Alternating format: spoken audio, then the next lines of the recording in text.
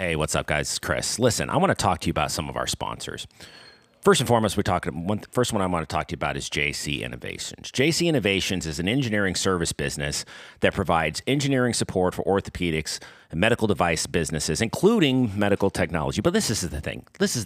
That's like saying that Kobe Bryant was a basketball player. I appreciate this thing that they wrote up for me, but really, let's really talk about what they're doing. It's complete, total innovation happening in the orthopedic business, right? Where some of these guys are happy with hips, knees, right? JC Innovations is pushing the envelope of technology and innovation in the orthopedic industry. With over 15 years experience making medical products, they are not just proficient, they excel at navigating regulatory requirements for the government, the FDA. Think about all the nonsense it takes to get your product on the market with the FDA. JC Innovations, they've done it for 15 years. They can get your product to market, both and as well as regulatory bodies outside the U.S. Blessed to be a part of this community. They do their part and contribute to it. JC Innovations supports Helping Hands, right? Helping Hands. If you don't know about Helping Hands, Jody put together like an Iron Man hand for my buddy's little girl, Zoe. That's the kind of thing we're talking about. It's not just about pushing innovation, but it's about helping community. If you want to learn more, reach out to Jody. You want to be partner with them, Jody, how they can help your business. Contact Jody at JC Innovations through the contact page on their website, jcinnovations.com. That's jc-innovations.com. They're excited to hear from you. Give them a call. Tell them I sent you. They might take our lives, but they'll never take our freedom!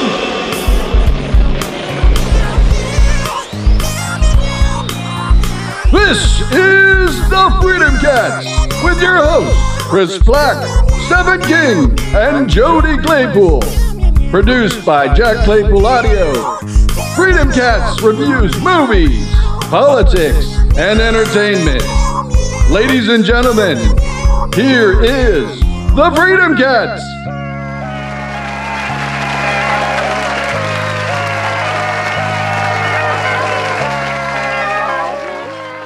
The 2024 propaganda machine is in full swing. We got a lot to talk about today, folks.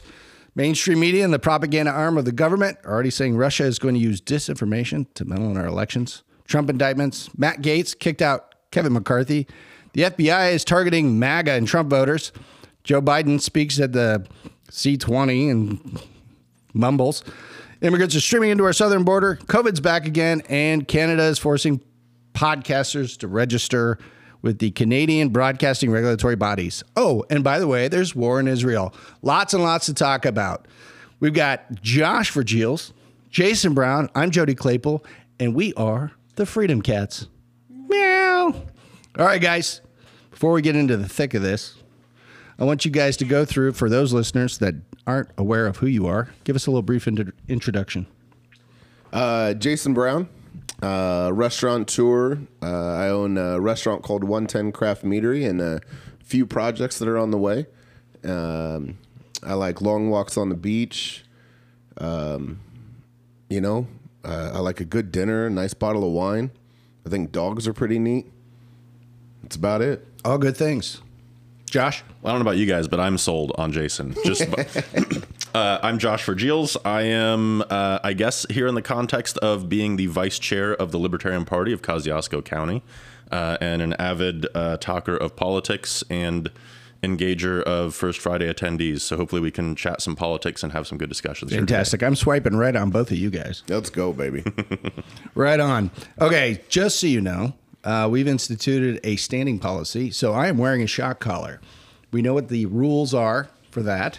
So play to those rules as you may. Folks, this is real. I'm watching this happen live. He wears it well. He's rocking it. Yeah. The bid winner today is Becca. So shout out to Becca. Thank you for supporting the Freedom Cats, regardless of what your motivations might be. Okay, top of the list. 2024 propaganda machine is in full swing. Fellas, I don't know about you, but I've seen this before. I saw this 4 years ago, and it seems like it's coming back. And the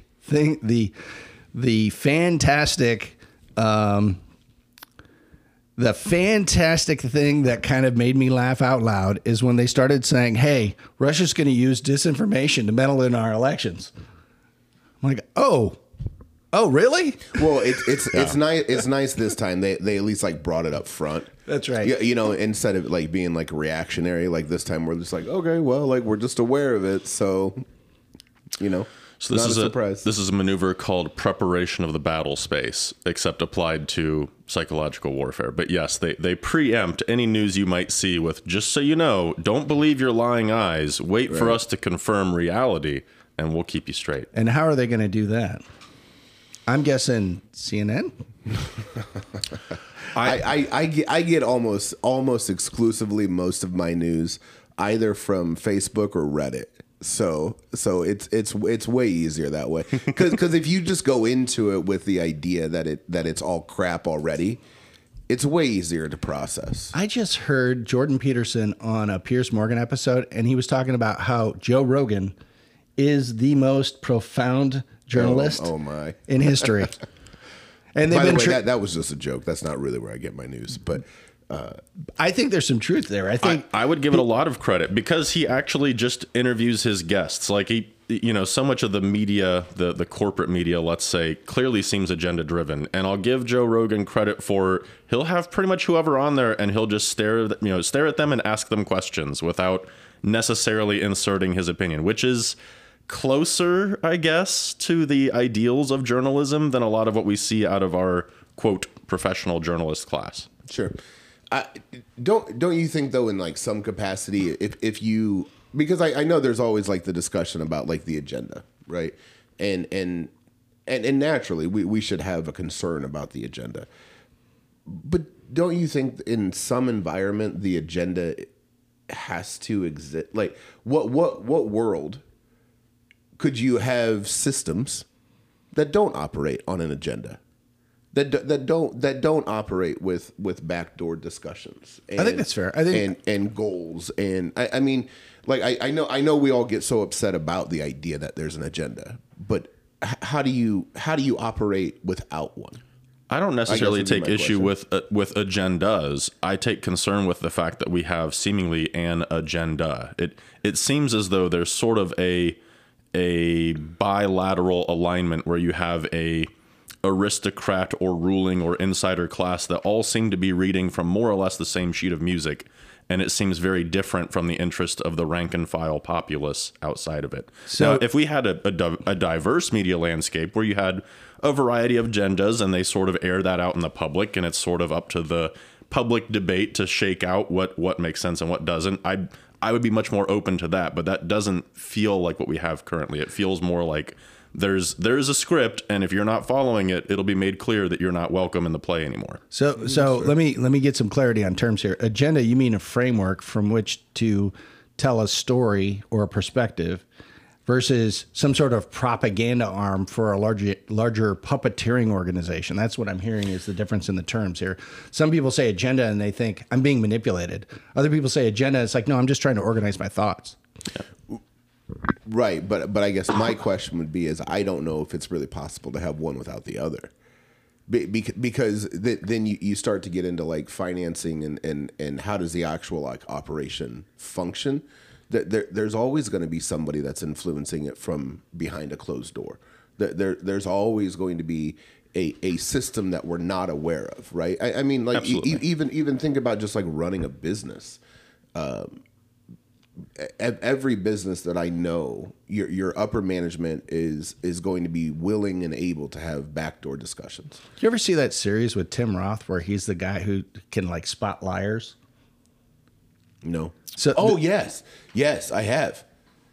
It's impressive. It is, right? There's something liberating about watching that show because he never lies and he's always calling out the liars in every instance where it's like, well, this seems like it's a white lie or it's like a reasonable place to lie. He doesn't allow the lie. And I watched that show and I'm like, I wonder if that could be applied across the board. I wonder if there's just some fantastic benefit in 100% transparency and honesty. And if we just got away from trying to in any way manipulate people and let the cards fall where they would, things would work out better. So I'm gonna pose a thought here. Sure. In a utopian environment, sure, it'd be really cool if everybody was truthful all the time and there was no BS. And that would be incredible. But how do you account for perspective? Because that's the tricky bit, right? Because it's not always a lie. Like, right. It's not a lie if you believe it, right? Right. So and that's. So this harkens back to the Ricky Gervais movie, Invention of Lying. That was my thought. Yeah, if you have your perfected society, that's an awesome movie. So it's the liberal conundrum, right? Of you try to be open and tolerating, but the built-in flaw to that is if someone is willing to borderline psychopathically exploit that, you really don't have a good safeguard against it, right? So you sort of need the blended approach of as much openness and tolerance as you can sustain, but also enough, I don't know, cunning or intelligence to be able to identify people who would be too significant a threat to that and engage them differently, right? And that's the balance between a more libertarian oriented and a more authoritarian oriented society. And you kind of need a bit of a blend. I skew very much more towards libertarian, but I also know if you just let anyone do anything forever, you're going to have a lot of bad stuff happen. So you got to find a balance.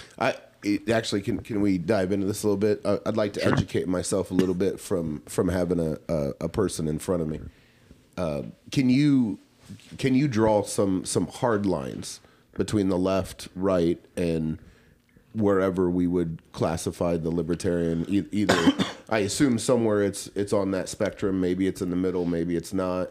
Maybe parts are in the middle, parts are on the left. Yeah, I mean that's a potentially infinite discussion. But Sure. But broadly speaking, are you familiar with the political compass chart that has the two axes where you have left, right on the horizontal and authoritarian and libertarian on the vertical? Of course. So kind of the same idea, right? Most of what we discuss as the Republicans and Democrats, there's a clear left-right distinction between them, but in my opinion, they both skew more authoritarian, broadly speaking.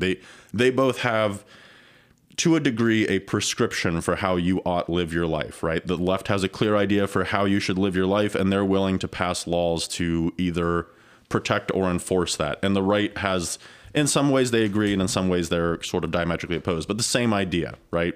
And liberty is more so of we need to curtail how much we prescribe life to a very minimum sort of, not quite, I mean, you don't have to get universally, but a near universal agreement core subset, and then accept both sides that are going to deviate from that within an acceptable margin. So the example I've given before, right? We all pretty much universally agree murder, rape, theft, things like that, probably bad, right?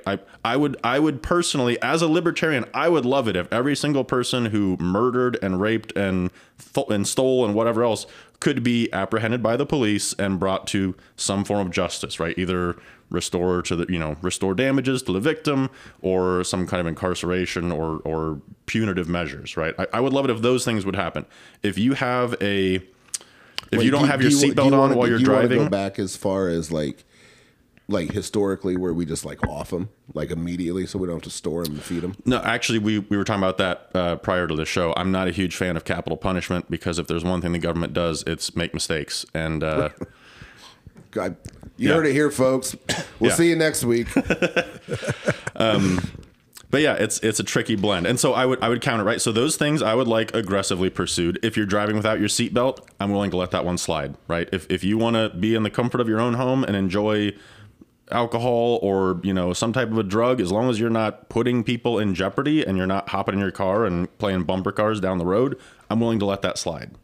You're using the liberal or the traditional term of liberal when you say liberal, right? Liberal policy. Liberal as in classical liberalism, so Enlightenment values. When we're talking about liberals now, we're talking about people that literally sign up to support a war that's not even in this country, that just is killing people, right? Yeah, so the left anti-free speech. So it's a different definition now. The left did an excellent job of co-opting liberal, right? In when we were a more, let's say, conservative country, and they said, no, we're just very liberal. Well, a lot of that was really just the precursor to a more leftist authoritarian agenda. But they hid behind the guise of, we just want things to be more open for people. We want to be more accepting. We want to be more tolerant. And now that the pendulum has swung more in their favor, we're seeing the lack of acceptance and the lack of tolerance and all the stuff that goes along with that. Well, of course, because the intent of liberalism is individual freedom. Right. And individual freedom can be very offensive. I mean, personally speaking, I'm very offensive. Yeah. Yeah, I'm not going there. Okay. Trump got indicted. Did you guys hear about this? I did. Which one? Yeah, right. It was like 91 of them. He's got 91 of them. I don't know. I saw recently 700 and some odd years he's staring down the barrel of across these various, petty and frivolous attempts. If he survives all this and then runs for president at like 800 years old, that's biblical. I was going to say, I mean, deserves so like he'd be out like what, in 3 years with good performance and good attitude. They guaranteed he will get Epsteined. Like within the first 15 minutes in the prison, all the cameras will shut down, all the guards will fall asleep, and he will magically be no longer with us. I'm not an apologist for Trump, but this poor guy. I mean, they talk about a laundry list of character defects, but who doesn't have them? Yep. Talk about being Twitter happy. Talk about all the other things you can to criticize this poor guy. What we're talking about is he is being preemptively attacked in a way that is going to spread throughout the nation on every one of us. 100%. And so when they're talking about things like some people saying, "Hey, this property down in Mar-a-Lago, we're going to tell you what it's worth. Yep. It's worth $18 million. Oh, by the way, it's 17 acres. Yep. It's literally ocean to lagoon. Yep. I forget how many bedrooms. Which is what Mar-a-Lago means, actually. There you go. Yep. 5 world-class tennis courts. The property next door, I think... There's several like personal properties in the region that are valued higher than what the judge valued Mar-a-Lago. $52 million. I think it's like a half acre. Yeah. For like, granted, these are not houses that you or I would be in, but they're sort of the equivalent Speak of that in yourself, that area, sir. right? Well, maybe you, Jason. Restaurant business is doing really well. Not that well. But yeah, they're your typical like, small city lot where the house occupies most of the ground type of thing, and they're nice houses. But yeah, they're valued at higher than the adjacent near 20-acre resort that also apparently is a quite lucrative business, drawing in more yearly than what the judge valued the property at to begin with. And legally, who has standing for this? Because he paid back the loans, they made a profit. And if we're talking about misappraisal, don't the appraisers get prosecuted for that? Doesn't the bank hire appraisers? Well, that's the interesting bit is nobody's complained, right? The Trump organization didn't do a whistleblower claim. The banks who were supposedly defrauded had no qualms with the issue, right? Their loans have been resolved. And as far as I can tell, there's no allegation that Trump was using corrupt appraisers, trying to do some sort of a kickback scheme. So this is sort of this is the classic person on Twitter who's offended on behalf of someone else who is fine with the situation that took place, except in the legal venue. Jason, I see you contemplating over that. Well, I mean, so in your opening statement, you said, poor guy. I think there's so much that is around Trump that the things that are incredible about him, he bucked the system incredibly hard. From a modern day politician, he was one of the first in long time recent history to use the tools slightly differently than most. Right? You want to talk about like a standard agenda. There are standard political rules, right? You get bought by the system, you play in the system, you get put in power, you reward the system, and Trump kind of showed up and was like, screw all you guys. I'm going to say whatever I want to say. And now when I see all this stuff happening, because it is hard to like wrap your head around it and go, where is this really coming from, right? It really looks like the system itself is trying to draw so many lines to proactively not have to deal with him any longer. One second. You're shifting and tapping the microphone. I'm sorry. And it's going to keep making pop noises every time you do that. I will Just for the, I'm looking out for the audience here. moving. You're making good points. I don't want to be distracted with the popping sounds. And my apologies, friends. And I do agree with you. What you're seeing is essentially the immune response from the entrenched, whatever you want to call it, right? The ruling class, the system, them, insert underbar here, right? Whatever you're filling the space is. But it does seem like an immune response, right? It's coming from all angles. It's largely disjointed and in some ways crazy, but it just feels like everyone everywhere who's part of the team is throwing everything they've got at him to avoid a repeat of 2016. Isn't this a scary key leading indicator, though, for everybody who's paying attention? I think it should be objectively terrifying. I mean, there's the classic quote from Soviet Russia, right? Show me the man and I'll show you the crime. If that doesn't apply, and I have no doubt. Well, I mean, Trump is that a quote or is that their motto? Well, you could make an argument for both, I suppose. Sorry. Yeah. But yeah, and I mean, Trump was a real estate developer in New York. The fact that he has gone through this much and this is what they have on him is staggering to me. Like, I expected a fairly high degree of corruption. And after 7 years and countless man hours invested to find anything to nail him with, the fact that all they have is this fringe, barely, stretching the fabric of multiple legal arguments to almost cover a pinprick hole. It's insane to me. There should have easily been 1,000 things to lock this guy up for. But my speculation, and I will don the tinfoil hat for this, my speculation is the stuff that they could really nail him for, they're also largely culpable for. So if they start calling him out on that, it's going to be a really tough thing to defend when, hey, it's weird how the only guy who got prosecuted for this was the guy you don't like.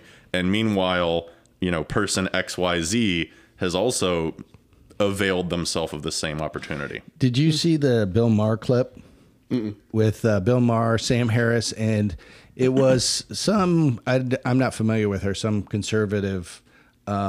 I think I saw a bit of this where she was kind of laying out the Trump case and Bill was not having it. They were talking about the Steele dossier. Yeah. And so she said there was nothing there. And both her and Sam, by the way, Sam Harris, watching this guy just deteriorate in the last 2 years has been kind of laughable, right? Because he talks so soft and he uses $10 words, right? And he just... Yeah, but $10 words are easy to understand. So he's coming across very soft, but that's his cadence. I'm the adult in the room. Yeah, nothing gets me... Kind of NPR vibes. Yeah. Really close with a vocal fry. That's so true. So she's like, there was nothing there. And they were both like, well, there was some stuff there. And I'm like, that's your defense? Yep. That's your defense? First of all, there was nothing there. They did all of it and there was nothing there. And then right on the heels of that, they're going to say, yeah, I don't know, there was something there. It's like, okay, well, let's just apply this equally. Let's apply this equally. Let's just look at the Biden family. Let's look at the Biden case. And that's what she said. And they're like, no, let's stick on this. Let's stick on the Steele dossier, the Durham report, where there's nothing there, but we still think, even though there's nothing there, they've ruled on it. We're going to say, no, but there's stuff there. Like he was just doing it in the open. He was just dealing. And that's like, that's what you want. You want him negotiating with foreign powers in the open. What is the criticism here, people? Yeah. So, just out of curiosity, as a libertarian, sure, where do libertarians sit on somebody like Trump? It's super divided. I mean, broadly speaking, so I'm perhaps not the best representative of that, but broadly speaking, most libertarians can't stand him. Aren't you the leader of the Libertarian Party? I mean, I'm the local Libertarian Party vice chair. I'm in the, and I will sum it up. There's an excellent clip from years ago now by, I think, We the Internet, called Stop Making Me Defend Trump. And it's like a 5-minute video skit of like a dude in an office and he goes to the water cooler and some coworker's like, did you hear that Trump killed a guy? And the guy's like, well, no, that didn't happen. Like, you know, he did this, he did bad thing X, but like he didn't kill a guy. And they're all like, ew, Trump supporter. He's like, no, I actually read the news and that's not what happened. Like that, I feel like I'm that guy for like 7 or 8 years now. Like there's a lot of things Trump did that I'm very displeased about. There's a lot of opportunities that he flubbed or did a lot of damage with. But at the same time, I spend way too much time digging into the news to also be on the Trump derangement train of he's worse than Hitler, and anytime you turn around, he's murdering puppies and things like that. Like it's such a surreal thing, and you really have to give credit to the deep state, because the Steele dossier and the Trump Russia thing, masterclass. Like the effectiveness of that particular operation is staggering. Like there are people to this day who confronted with hard evidence from people who are Trump's ideological opponents, saying that this was all baloney, will not have it, and that's what makes that Bill Maher clip amazing, right? It's so ironically comical that the amount of illegality, if you look at what they had to do in order to tap every single communication and phone of Trump, and they couldn't find anything, and they went through staggering. They busted all these laws they broke all these laws in order to find something on this guy, and they couldn't find anything. And it's like, guys, do you realize how just absolutely corrupt you are because you thought maybe this weird-haired guy who's orange had a problem? Not only that, and this is the part that really breaks people's minds, and bear with me here, but they did all of that, right? They tapped his campaign headquarters. They tapped his phones. They bullied all the people around him to get him to flip and all that. They still can't find anything. I'm going to make it's not a claim, but it's a hypothesis. It'd be mind-blowing for a lot of people. It's entirely possible that Trump is the cleanest politician ever. And I can't believe that that's the case. But if you subjected my cat to this level of scrutiny, you would find something to nail him on. I feel like he's a Trump supporter. That is a statement. And it's insane because the dude's a total scumbag. I feel like the vice chair of the Libertarian Party is a total Trump supporter. I'm not sure what box you check on that one. Yeah. It makes me laugh when you said that. I hate being a Trump supporter. I'm like, that's so funny. Well, that's the thing. It's not that I'm supporting him, but I try to follow as close as I can the facts of a case. And the last statement is deliberately inflammatory, but it's just funny to me that the amount of pure hatred people have for Trump, and it's like, look, if you look at how much they've ran this dude through the ringer and this is all they're getting, you wouldn't find an aide in Congress who could pass probably the same level of scrutiny. So then that poses the question: should we create a law where if you're just a scumbag, we can get rid of you? Because isn't that the goal? I mean, that's why everybody's hunting for stuff with him, right? I don't think so. So then why what's the real reason that everybody, not everybody, what's the real reason that a portion don't want to deal with him anymore? What's the real reason? My opinion, he wasn't supposed to be there. Right. They announced the day of the election in 2016 that our impeachment effort begins now. That was announced by, I believe, a member of Congress on the day of his election. All the way leading up to the election, the Democrats did everything they could. Faithless electors, right? People seem to conveniently memory hold that. They did everything they could to stop Trump from getting in. And then when he got in, I think Ben Shapiro has the line, right?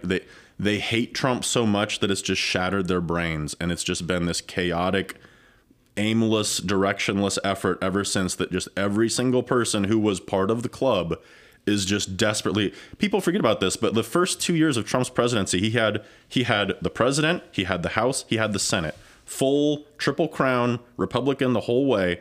And those first 2 years, the Republican Party fought him tooth and nail on everything that they could. Okay, well, I think we've definitely promoted the Trump campaign. And so we're going to move on to something very close. We're going to be right back on Trump. Matt Gaetz just kicked Kevin McCarthy. Matt Gaetz and the Courageous Eight just booted Kevin McCarthy out of the speaker position. This is a historic thing that's never happened before. Yeah. So a couple thoughts here. The first being, like, if we go back to the whole Trump, like, not supposed to be there type of situation. Sure. And you go back to the agenda and the structure behind a system. Sure. The system is, I'm not saying the system is done well, but the system is supposed to function. And Matt Gaetz has very clearly understood a quote that I use in life, and if I'm trying to coach staff or younger people, and it's the idea of life is difficult if you don't understand the rules. Mm-hmm. Like, life's hard, right? Like, you're driving down the road, it's 55 miles an hour, you're driving 70, you get pulled over, you had a drink, all of a sudden you're dealing with a DUI, all of a sudden you got to hire a lawyer, and it's like, life's hard if you don't understand the rules. Drive 55, don't have anything on in your blood alcohol level. Mm-hmm. Matt Gaetz is a perfect example of understanding the rules and playing by them and using them to his full advantage, because he knew darn well that the Dems, obviously, naturally, were going to support a removal. They didn't love the speaker from the get-go. I mean, obviously, it took 17 runs, something like that, 16 runs to get him in. So he knew that the system itself was split nearly 50-50, and I think this is one of the closest Dem versus Republican houses that we've had in a long time. Is that accurate? It's a near 50-50 split. It's near 50-50. It's pretty tight. So he knew that if he just had a small group of individuals that were willing to join him, that it was no longer a Democratic or a Democrat and Republican battle. It was his cards, and I think if you look back to when they were going through all those like 16 votes for the speaker, there were a lot of conversations that were being had between Gaetz and the speaker. Absolutely. I mean, I'm going to throw out a small conspiracy, but my guess is that the speaker agreed to something to get that 17th voted on, and then about 6 months later, shit didn't come through, and Gaetz said...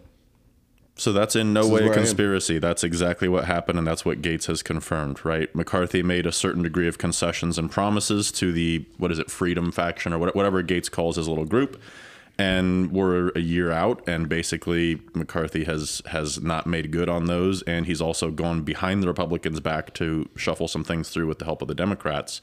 And so Gaetz essentially, pressed the red button, right? At the beginning, he said, we'll inch you across the finish line in exchange for XYZ. And he's gotten half of X and none of Y and none of Z. So he said, we're done. So is he a hero? And is what he ostensibly is asking for, is it reasonable? He's asking for select bills. He's asking single issue bills. Single issue bills. Yep. I'm torn on Gaetz. I'm torn on Gaetz, so I'm going to chime in last here. I'm a big fan of balls and strikes, right? There's a lot of things that I'm not fans of. So the Trump thing, right? If he Trump good job. Trump bad Trump. Gaetz, same thing. I think this was a good call on this one thing. I can't tell you everything else Gaetz has ever done is necessarily good or that I agree with, but I agree with this move to oust McCarthy.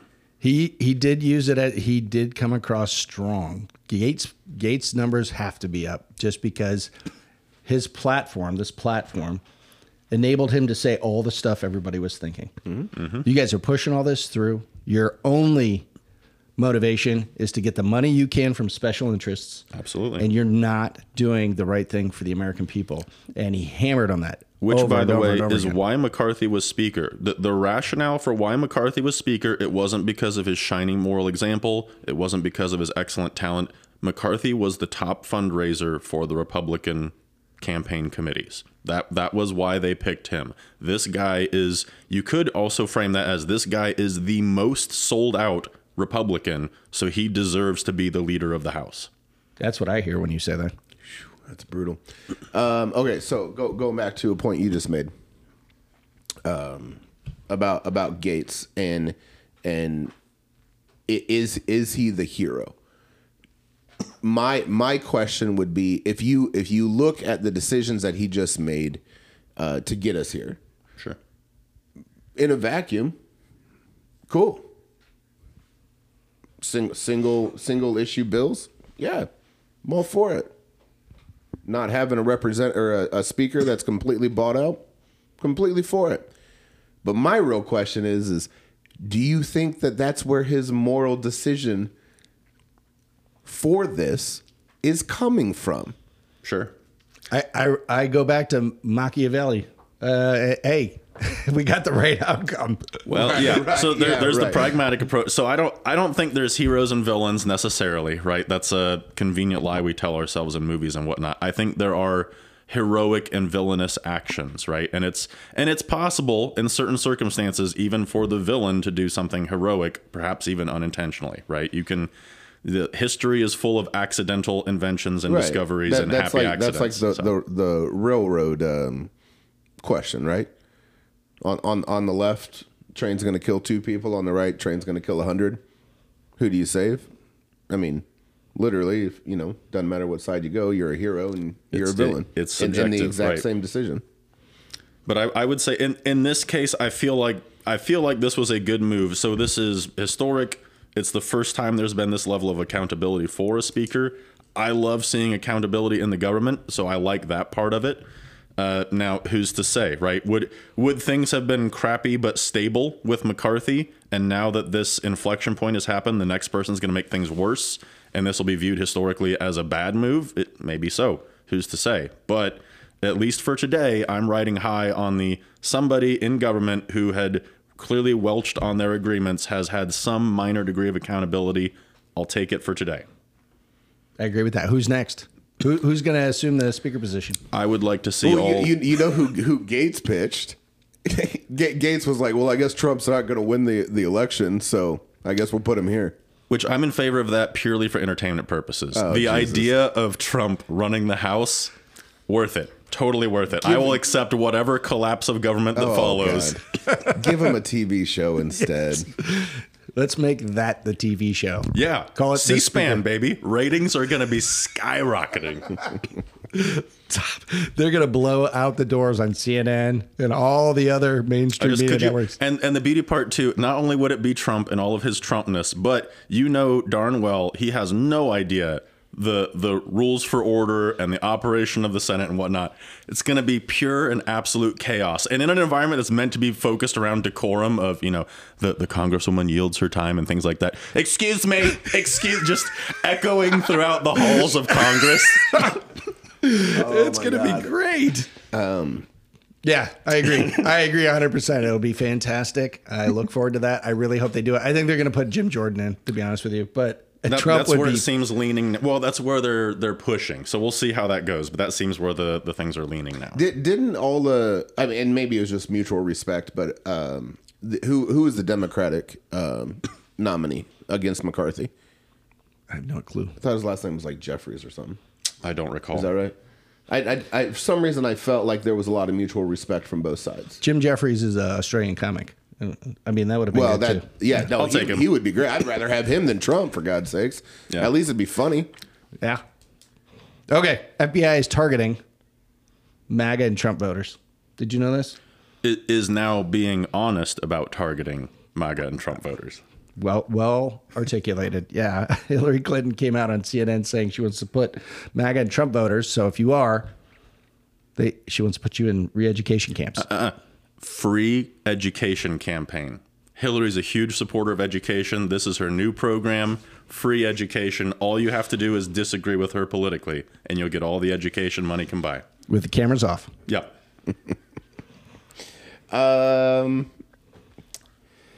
Yeah, man, shit's screwed up. Like that's God, I think I'm gonna buy property in Canada. I don't know. Stay away from Canada. If you think it's bad here, I don't. You ever been to Windsor? Windsor's nice. Toronto's beautiful. They got a nice food scene. So that takes us to our final talking point of today. Of assault podcasts now have to be registered in Canada for a government review. Wow. Yeah, that's brutal. Yep. Trudeau is leading the charge in this freedom getting rid of of freedoms. Well, I don't know. Then where would you move to? Australia? There's a bunch of alligators and criminals, or so I've had several friends who, after the 2020 election, basically said this is a failed state and have left the country. And the popular spot seems to be various points in South America. Yeah, Medellin's pretty popular right now. And the comment that I've received is it's accidentally libertarian, and what that means is basically they're much smaller government apparatuses, so they just don't have the resources needed to enforce the iron boot. Like their policies are still largely garbage, but just nobody enforces them because there's 2 police officers for the whole town, and they're both owned by the cartel. So it's just not going to happen. And that's been the feedback I've received from some people. Now, I personally disagree with them. Call me whatever, romantic or old-fashioned, but I believe in a degree of the city on the hill vision of America, and I think that it's worth trying to stick it out through this difficult time and try to bring back some of the good elements and carry on some of the progress we've made since then, and try to make things better in the future. So how does spoken like a true leader? Yeah. How does that play out without some sort of very painful friction? Like a revolution? Well, some sort of painful friction. I mean, revolution is that's a tough, jagged pill to swallow, because, you know, that's to some extent shooting your neighbor, right? Well, you're thinking very old-fashioned. You're thinking the American Revolution, which we're well past the days of kinetic warfare. Like we're in a revolution now. People don't like to talk about it, but we're literally going through, reasonably textbook, the Cultural Revolution template that Mao laid down in China. We're experiencing that here in the U.S. I would argue that there's some pretty key elements in that I think are objectively terrifying, and so there's a lot of things to oppose about it. But we're in the middle of a revolution. Make no mistake. There might not be people shooting. Well, there are people shooting each other in the streets, but not necessarily in uniforms for, you know, left team, right team, etc. But if your fear is revolution, it's happening. Have you seen the Police State movie that Dan Bongino's been? I saw an ad for it. I haven't seen it. That's the uniformed people having the freedoms violently taken away. Yeah. So there is instances of it. I think there's some guerrilla tactics and definitely information warfare. Jason had alluded to a kind of a psychological phenomenon in which you have to define your enemy in order to motivate your base. Right. So I think what's happening is a lot of that. I think the enemy gets defined, but it just happens to not be region-based. It happens to be whatever. Ideologically or alliance or whatever it might be. And it gets so muddled, then everybody starts viewing everybody as the enemy, and then you get all this tension and frustration. Right. I think it's intentional. Well, the other thing is, too, 100%. is Americans have this weird context from our Civil War where there's very clearly 2 factions and there's sort of a line and the 2 factions fight. The model from a lot of other places for Civil War is regional conflict, right? Warlords, things like that. It's very rarely Team A versus Team B squaring off. It's usually 4, 5, 6 different regional factions that sort of merge and diverge and whatnot until something sort of coalesces around one element, and that becomes the new leadership. Yeah, there's also this poison tea phenomenon that's happening with the. I think it's an intentional poison tea phenomenon, like this Hillary Clinton saying, I want to put MAGA voters into re-education camps. Is her basically saying, I want a reaction. I'm putting this out there into the ether because I want to see these motivated MAGA people respond. That gives us justification to come back with more militant force and take more freedoms away.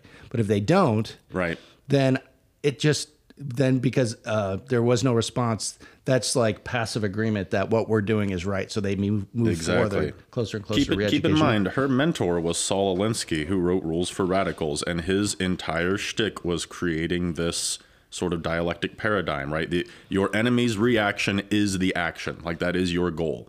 So the goal, it's the I'm not touching you terrorism, right? That's why when you look at all these sort of vaguely left-oriented protests, they're always this low to mid-level violence, right? We're tearing stuff up, we're causing problems, but we're not in open rebellion. And it's the I'm not touching you violence. And then the hope is that someone will say, wow, we can't really have people destroying our town and burning down things. Let's send the police out to stop this. And then some well-placed cameramen capture a policeman tackling some lady who was just there because she's concerned about the environment or what have you. And then that, allied media runs that, and a narrative is crafted. So to reiterate Jason's previous statement, sure, things. What did you say? Are turning to shit? Yeah, I said they're turning to shit. They are. I need to find property somewhere else. This would be my this would be my question here, and maybe this is too, as you guys put it earlier, like a $10 word or whatever. Sure. Maybe this is too lowbrow or. The two sides are at each other. Mm-hmm. But I correlate it to like a kid in elementary school, like two kids that are like going at each other in elementary school. Who does the teacher ultimately yell at? It's the second kid. It's not the first kid that throws a punch. It's the kid who responded. That's when the teacher goes, Tony, what are you doing? Right? Now, ultimately, once the dust settles, you have the discussion, you realize that, hey, both of them threw a punch. Mm-hmm. But the second one's the one that everybody reacts to. And props to what I would probably consider the right to be the first actors or actions in this political world. I think most of the left are the respondents, are the secondary ones. So like, really? That's surprising to me, especially when it's considered the reactionary right by the left. Sure, I get that, but like you said, the left is doing this no touching terrorism. Sure. So if it's no touching terrorism, you're kind of just bitching about it, because I'm not really touching you, not really causing a ruckus.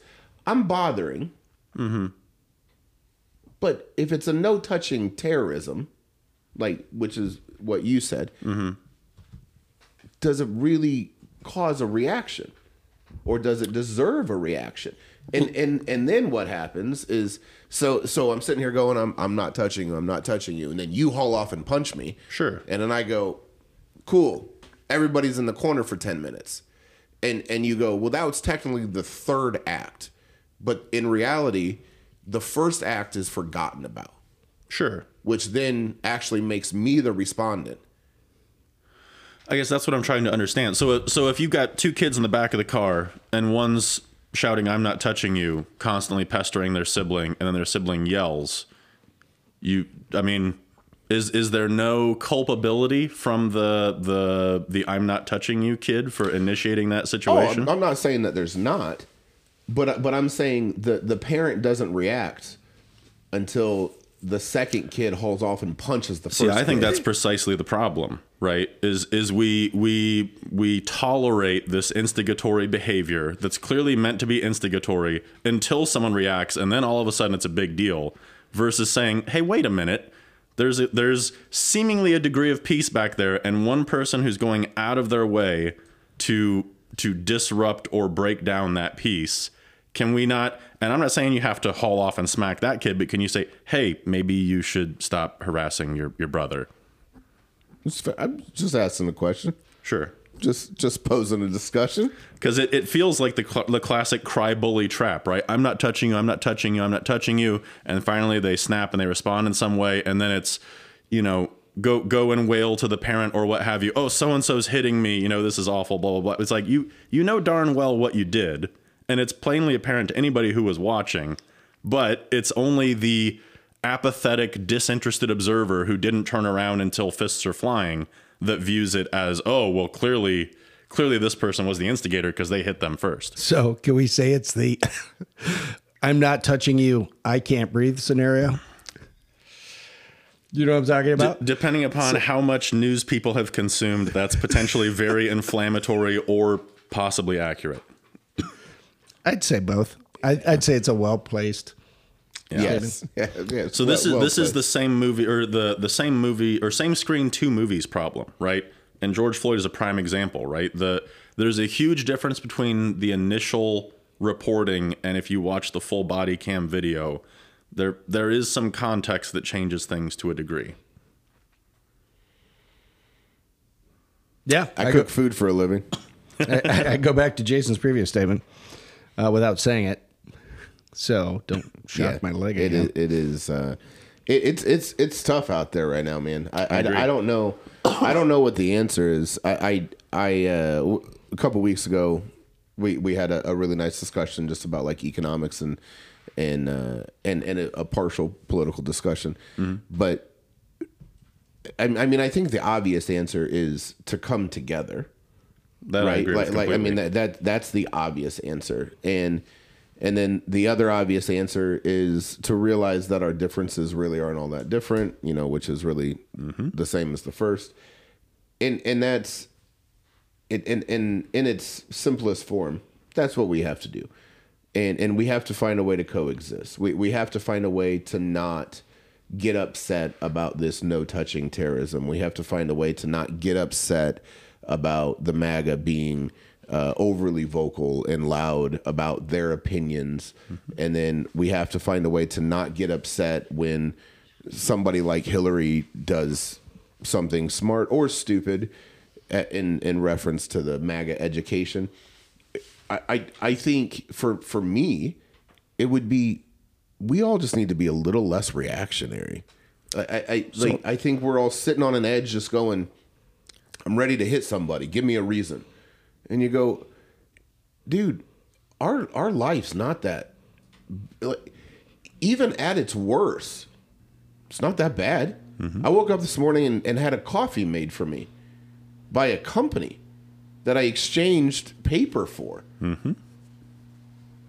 Shit could be worse. So I'm going to circle this back to my initial thesis on libertarianism, and I'm going to hard show for the Libertarian Party, right? Why don't we peel back some of the noise and focus on the core elements that we can all pretty much universally agree upon, and we establish those as the rules, and we accept that left or right, however it might be, they're going to deviate in ways that we might not necessarily personally like, but we're willing to accept that deviation in exchange for maintaining that core that we can all rally around. Can I throw a different idea out there? Move to Embracing Canada? myself, yes. So Get the shot collar ready. I appreciate the approach to kind of coalesce and find alignment. Or we take all the people we identify as corrupt and all these big tech organizations that have been puppeteering all this. We take and harvest all their resources. We put those into a kitty based on ownership by a very select few I get to select, and then we distribute it out to the masses. This is the pharmaceutical companies, this is the big tech, all the companies founded by the CIA, all the deep state. We take all their resources, all their current assets, any assets they might have allocated to their friends and family. We bring those back in and we say, no, you don't get any of those. Now you get to live destitute. We're going to ship all this out to the American people so that we can balance our debt. We can stop funding all this money laundering crap going on. And everybody who's a small business owner, everybody who's contributing gets those funds back. Everybody who's not doesn't get a penny. I'm going to ask a hard question. Did you just pitch either a dictatorship or socialism? Well, it's a dictatorship, but I get to be the dictator. Yeah, So, right. Which is everybody's like, a dictatorship sucks unless I'm in control. but I'd be a good one. Well, that's the beauty of authoritarianism, right? I want everyone else to do exactly what I think they should do. Well, that sounds great to you. It usually doesn't work out great for every single other person. I don't hear the argument. Yeah. So I think Stalin would be proud, for one. I also think, so I agree to a degree with the criticism, right? We have these people who have bent the system in a way to exploit the populace for their benefit. So I completely understand that criticism. However, I don't think we need to go so far as show executions in the street and communist-style mass confiscation and purging of resources. I think the trouble with a lot of these corrupt enterprises is they're only able to exist on the back of the corruption. And I think you can take a far more egalitarian approach that achieves a similar result. It's going to be a longer time frame, but if you just peel back the government-enforced monopolies, the sweetheart deals, the insider trading, things like that, if you can actually just carve back a few key support elements that maintain this corrupt structure, it will collapse on its own weight. Because if you have a pharma company that's making billions of dollars and living high on the hog, if you undermine their ability to unfairly leverage profit, then it's going to force them to make drastic cutbacks. Yet you don't have to confiscate Pfizer. You just have to force them to operate on a legitimate, fair playing field. and the cuts and layoffs will follow. So I believe that if we were all starting from the same coffer, we all had the same initial resources to compete fairly, that would be a valid argument. But you're making the assumption that there isn't already enough dry powder for these companies to react to a change in the system and build out a different strategy. So the only way to level the playing field is mass execution, or I'm going to say mass executions, or I'd settle for Trump as a speaker. Well, so this is, you must have read The Art of the Deal, right? So you did the big ask, right? I'm going to come in with my big ask of mass executions in the street, which is a tough sell, or a minor concession of Trump as speaker. Yeah. I think I would have gotten the degree had the university stayed open, but still making payments, though. I did get some water and steaks, though. Yeah, So. I was going to say, you got your free box of steaks, though, yeah? Yep. Yeah. So I agree. There's a lot of dry powder, and it's basically, in my opinion, what has happened is we have been complacent for so long that it is now David versus Goliath, right? The Leviathan is real, and it is in our living room, and we've all sat on the sidelines and said, well, you know, it's not that bad. We can kind of let this slide. We can tolerate it. And we're soon approaching a point, in my opinion, where it's cascade failure. We've tolerated it to the point of near utter ruin being sooner. And I know that seems, extreme, but if you look at how things are going with food prices, with housing, et cetera, it's hitting a point where it's really not going to be sustainable for the lower rungs of the ladder. We already have several low rungs that have been discarded, but it's going to be several low rungs. So like anybody who's not pulling down six figures is going to be having a real hard time if we keep going on this path, even in the next 5 years. Jason brought up a point. He went and got coffee this morning, right? Mm-hmm. And he gave some money to some people for a nice cup of coffee. Mm-hmm. Things aren't that bad. They aren't. That is the problem we're at. It's because when things are so bad that Jason can't get a cup of coffee, guess what? The world's on fire.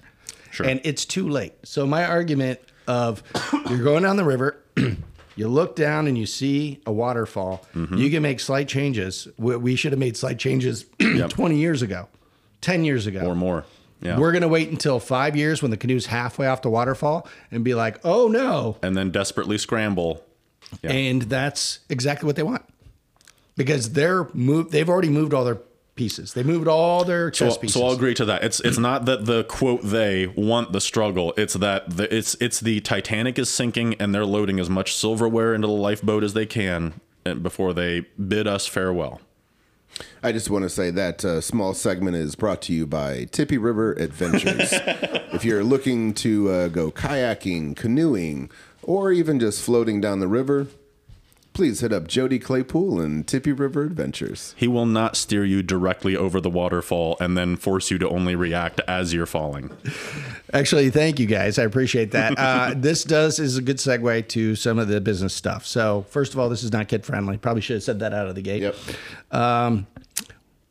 I want everybody who's listening to like and share. We're trying to grow this podcast and the podcast network, and we can only do it with listeners like you. So please like and share this and let your friends know that we exist. It will help us continue to make content and engage with you guys. And thank you. Thank you for your support. Absolutely. That's right. Thank you for your support. We've got 2 additional podcasts in this podcast network. One is Studio Couch. It's all things music venue, equipment. Josh was actually on with his band. I did. I had a wonderful time. It's a good podcast. So Jack Claypool is the host of Studio Couch. Check them out on Spotify and Apple Music, I believe, and all the other places you can listen to podcasts. And Little Red Barn. That's Ryan Martin and Chris Coyote Underwood. And they're talking agriculture. It doesn't matter if you're a big industrial farmer or you've got yourself a garden. They're going to talk weather. They're going to talk equipment. They're going to talk seeds. They're going to talk everything you need to know in order to make your garden or farm a success. So check out Little Red Barn. And we want to shout out Travis McConnell Law Offices. Chris he is a master at this advertising stuff. But I know Jason has gotten some traction with Travis. So shout out to Travis McConnell. Is a great guy. You ever need something, hit him up. He'll bail you out. Yeah, he is the guy to go to. here to help you navigate any of your legal needs. So check out Travis McConnell Law Offices. Stefan's not here, but I'm going to go ahead and give him a shout out for his 2 locations for Hop Lure. We got the Ghost Spot here where we are in Warsaw. They've got a food vendor called Good AF. I haven't tried them out, but I hear Incredible. The photos Incredible. look amazing. I haven't made it in, but he posts on Facebook, and it's incredible. His name is Corey Seidel. I can actually speak on him pretty extensively. I've known Corey now for going on like 11 years. We met when we were both working at the Oakwood, long before I ever even opened up a 110. And Corey and his wife Melissa, they've opened their own food truck called Good AF, and the theory is that he just does good food. There's no one singular cuisine, and he's running the Ghost Spot for Stefan at the downtown Hop Lure location. So come support him, check him out. Trust me, it doesn't matter what you buy. Corey's got a hell of a palate, and he's extremely skilled. And you'll get a good brew here. Yeah, you're always going to get a good brew here at the Hop Lure. So come check us out. Before we take a break, any upcoming events that we should be shouting out? Heck yeah. So our Lighthouse Live product, which is the old Pie-Eyed Petey's up on Lake Tippecanoe. October 14th, we're going to be doing a Souls and Spirits party. Kind of think of it like an adult Halloween kind of vibe. So we're going to have a New Orleans-style band out of Chicago come and play to give us some good vibes. We'll have a spooky tiki bar out on the water side. We'll have bonfires. Good AF will be out there doing the food truck. We have another food truck called Barbecue on Deck.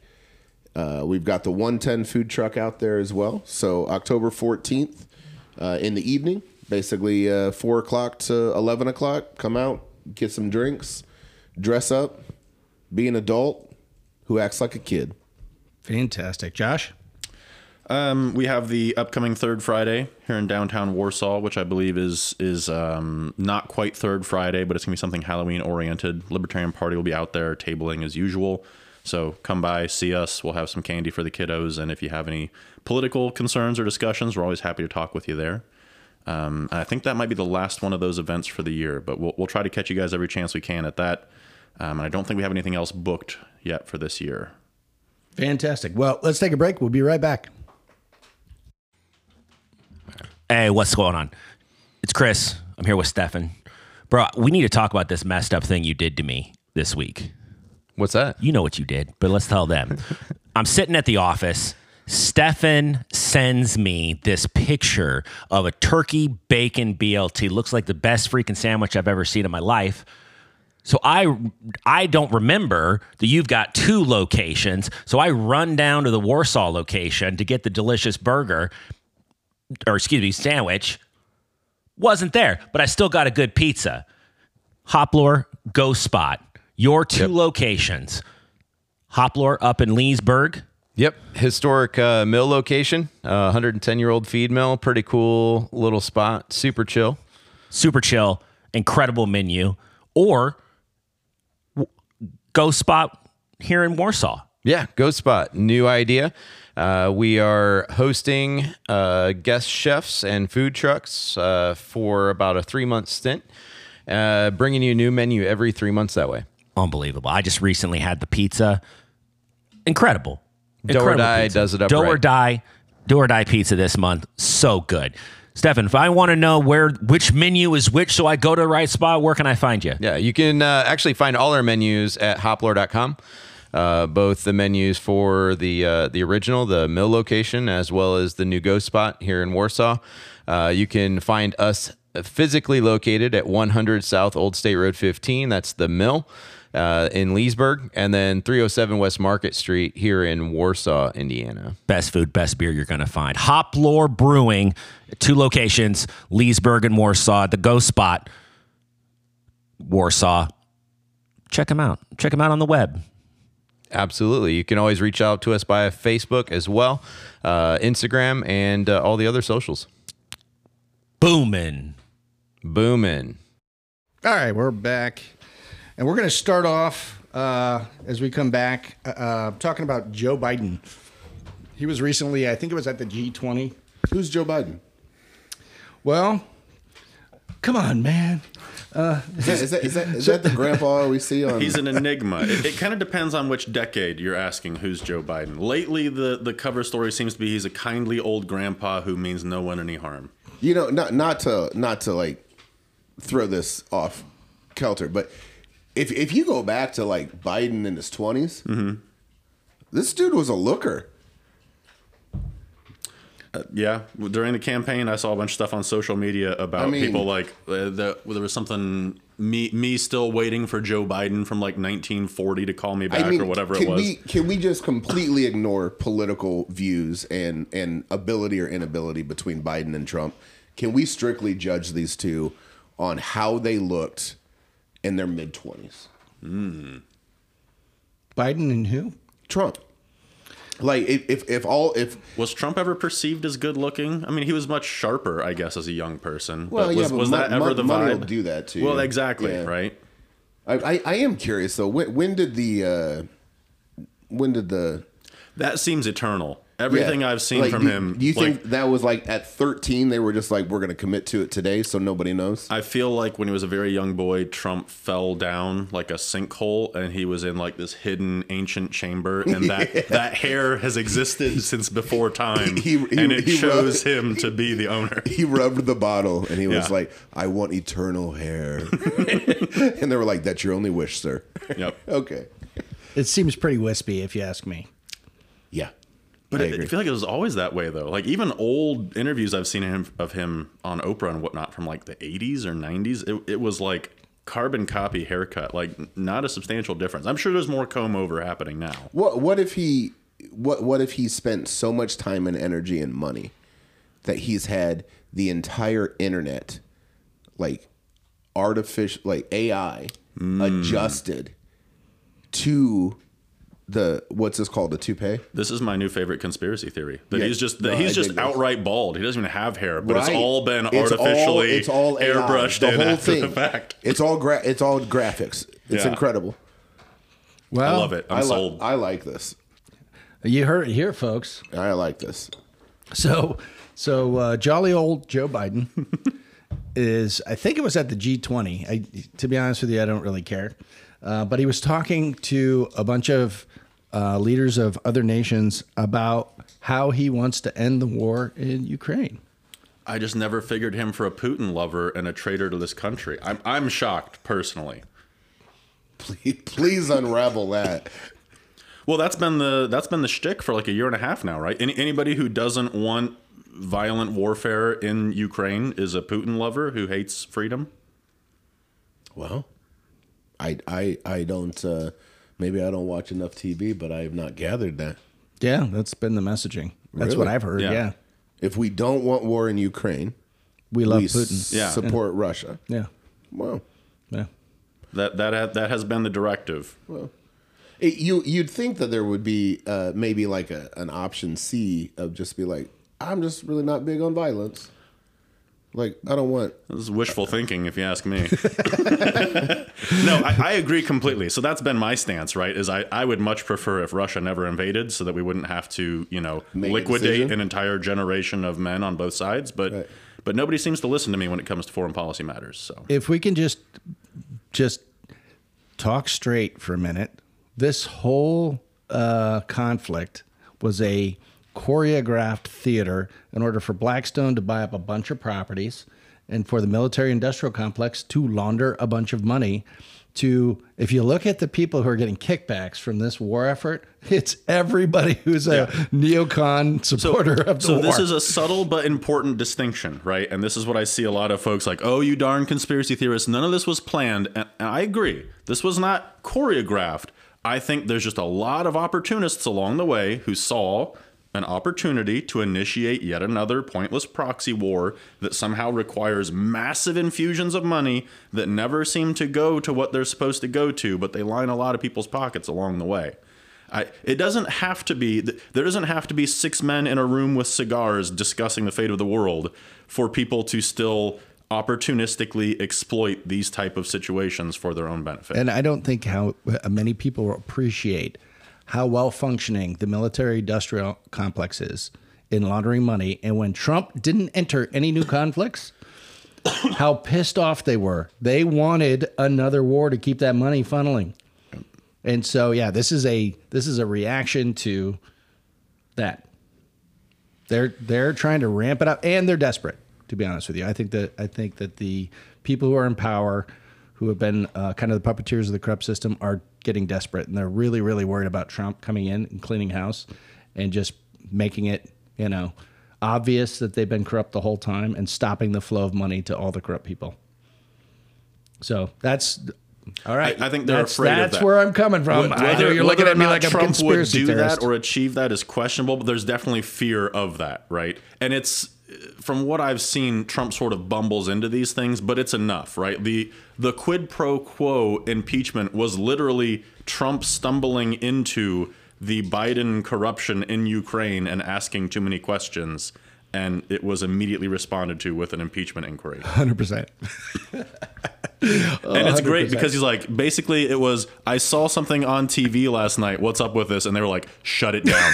Shut it down right now. How much of this is so funny because he's just the bumbling Twitter addict? He's Mr. Magoo. Yeah, he's just not part of the system. 100%. He wasn't part of the backdoor conversations. He's not involved in all the careful choreography. And he's just like, what's this? What's that? I'm going to negotiate the Air Force One contracts. No, stop. Exactly. Shut this guy down. I'll never forget. It was like I don't know, a couple weeks into his presidency, he comes out, the classic thing, and walks out the helicopter. We just made a huge weapons deal with Saudi Arabia, and you can see the press like, holy crap, did he just say that? Like, you're not supposed. Like, you can almost feel like there's a secret service guy behind him. Like, you're not supposed to say that part. Like, we did it, but you're not supposed to just say that. But he was so proud of, like, it's going to make us billions of dollars. It's an excellent weapons deal. He's so proud of himself, and everyone around him is just wide-eyed in terror of what just happened right now. They had the Secret Service guy dressed up like the Easter Bunny, and they're, no, it won't work on him. Save him for Biden. And just to confirm, that's the guy you want in power. 100%. Absolutely. 100%. If we're going to have a corrupt regime, I want it led by the most incompetent person you can imagine. That is a quote for the ages. That's right. Just a Twitter addict. If we're going to have a corrupt regime, I want it led by the most incompetent person ever. We're making a T-shirt. That's going to be a Freedom Cats T-shirt. Oh, Which which adversary would you rather have? Cunning, ruthless, intelligent, haphazard, belligerent, and incompetent. Yes. Wispy hair. I am confused as to why I was invited this week. Well, can we agree that the current establishment wants this war to go on? That's been made very clear to the point where, who was it?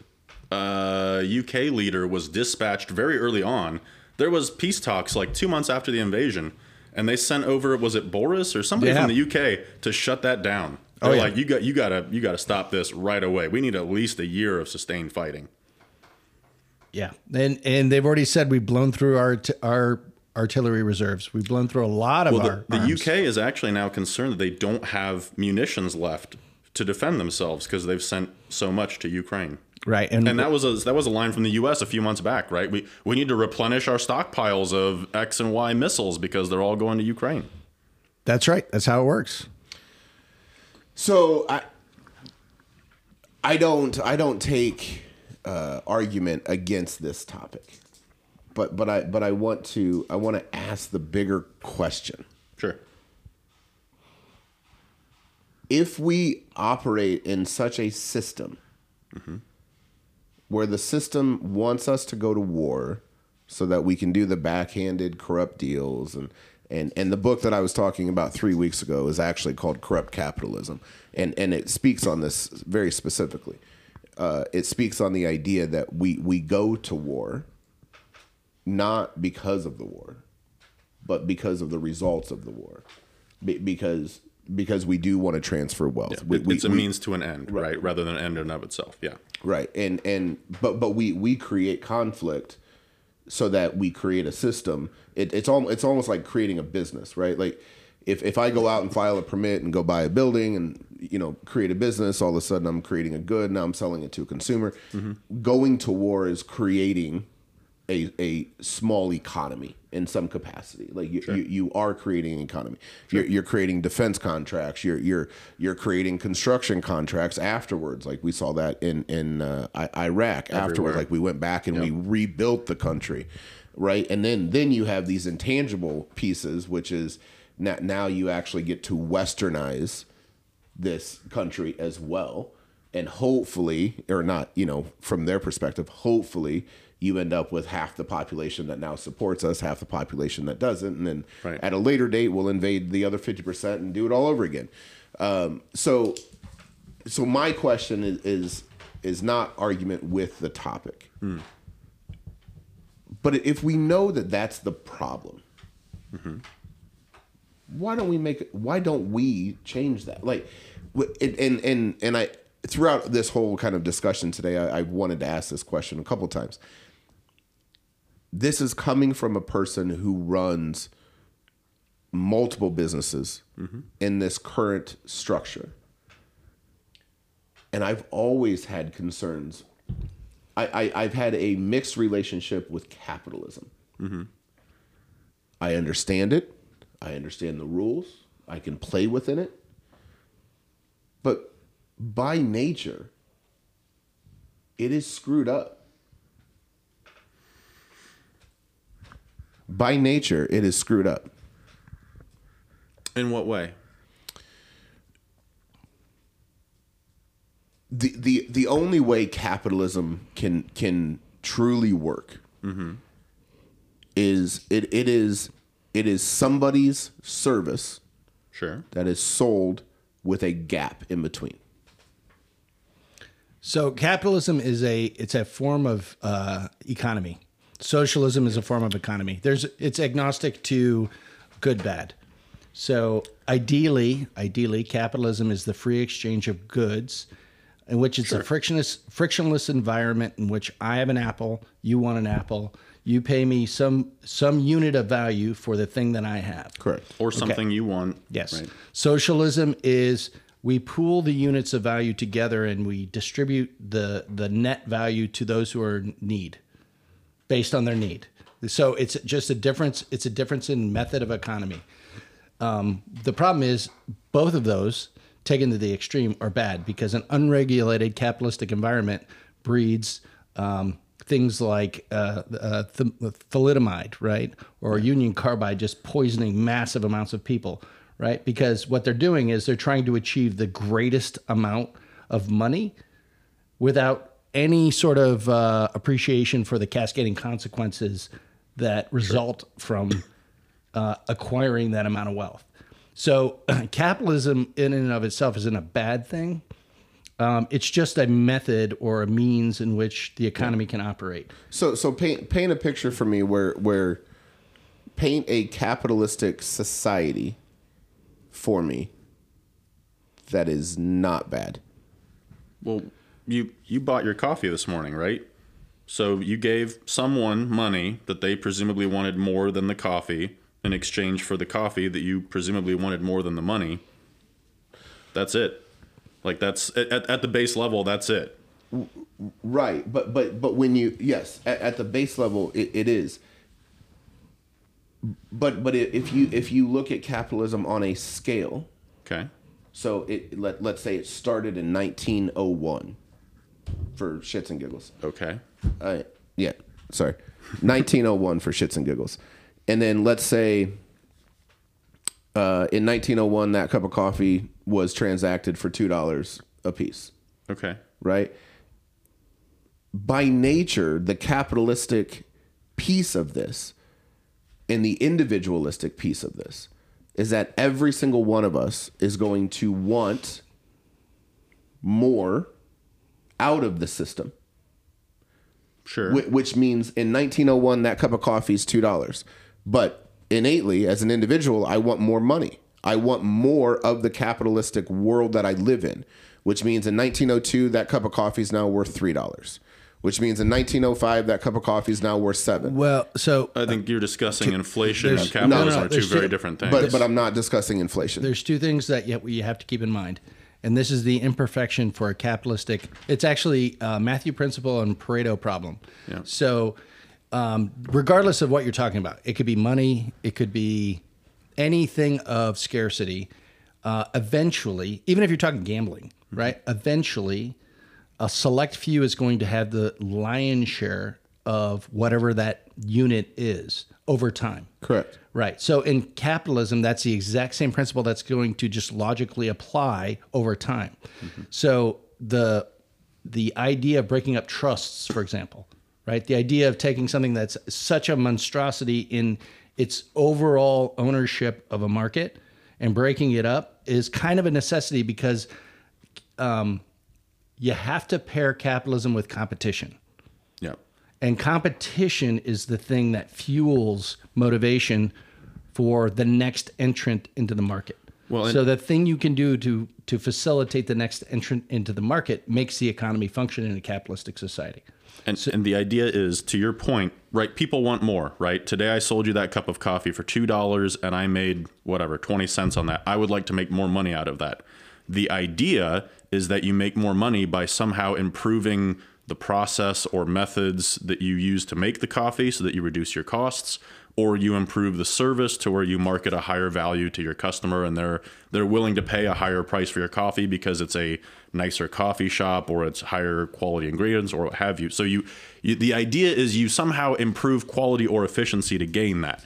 The issue is people take what they perceive as the easier way out and instead use manipulation or exploitation to take more money out of, okay, I'm going to try to undercut how much I pay my employees, or I'm going to use inferior ingredients but still, let people think that it's good stuff or what have you. So rather than trying to truly create value and then, provide that value to myself, instead I'm going to try to extract or game out that value and collect it for myself. But and that's a so if you this is a philosophical thing, and this is I've done a lot of thinking about this. Here's my argument to that effect, right? People want to say blame capitalism because X. If you look at any philosophy or theology, they all ultimately arrive at the same dead end that they can't work their way around, right? Christians have the concept of original sin, right? Nietzsche talked about the Übermensch. In capitalism, you talk about these corrupt, aristocrat business magnates, etc. Communists had the new Soviet man. Everyone eventually bumps up against, no matter what system you implement, people are not perfect people, and they at times do things that are either not in their own best interest or extremely self-interested to the detriment of others. And if you really want to crack the nut of world peace and harmony, figure out how to make people not be dicks. And if you can sort that one out, you deserve all the money in the world, because we've been trying for 200,000 years and it seems like we still suck at it. Yeah, I think that's right. That's exactly right. So to round out my point, Sure. that is my point. Is that it's not that capitalism is broke. It's that people are broken. It's that we are broke and we're trying to run capitalism. Right. Like but you see the same in every other it, system. That's the trouble, right? We've tried all these systems and we keep bumping up against the same issue that brings them down. And we keep saying, well, let's try the other one. And then that one crashes. Well, let's try the other one. And that one, like we keep bumping up against the same core issue. And let's not be confused. We don't live in a capitalistic society here in the United States. Which is correct. We live in a consumerist society. We keep getting peddled, you need this next thing.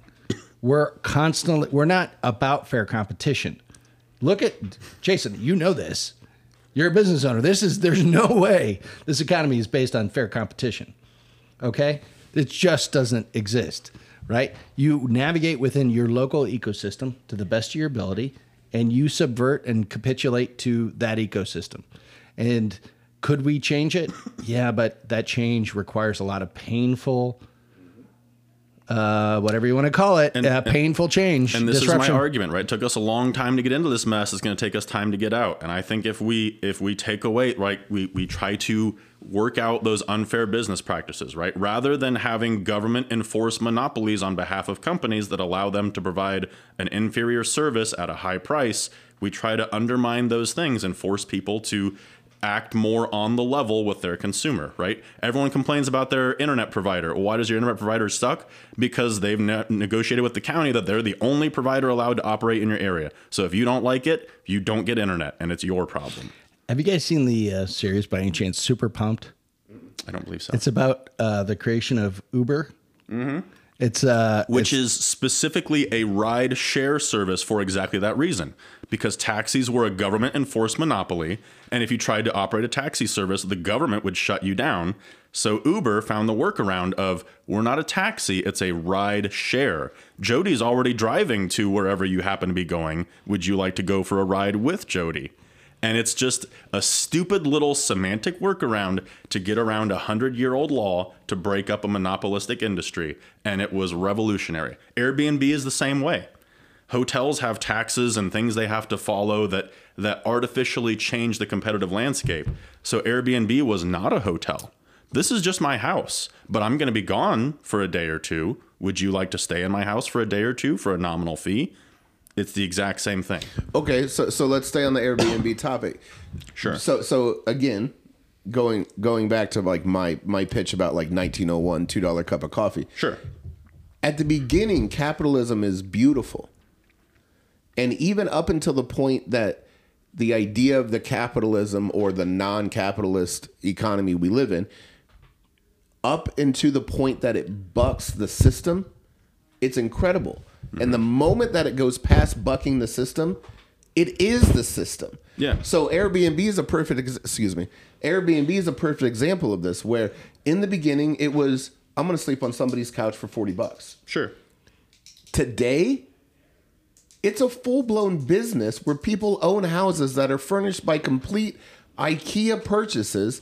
They don't even stay in the houses. Yep. They're not even lived in. They are a hotel, Yep. and they're poorly ran with no regulation. Absolutely. So that's capitalism. So capitalism is somebody being creative enough to find the pain point that solves the problem that somebody's willing to pay for, regardless of whether it meets all the standards that you might have for, a hotel or whatever. Mm-hmm.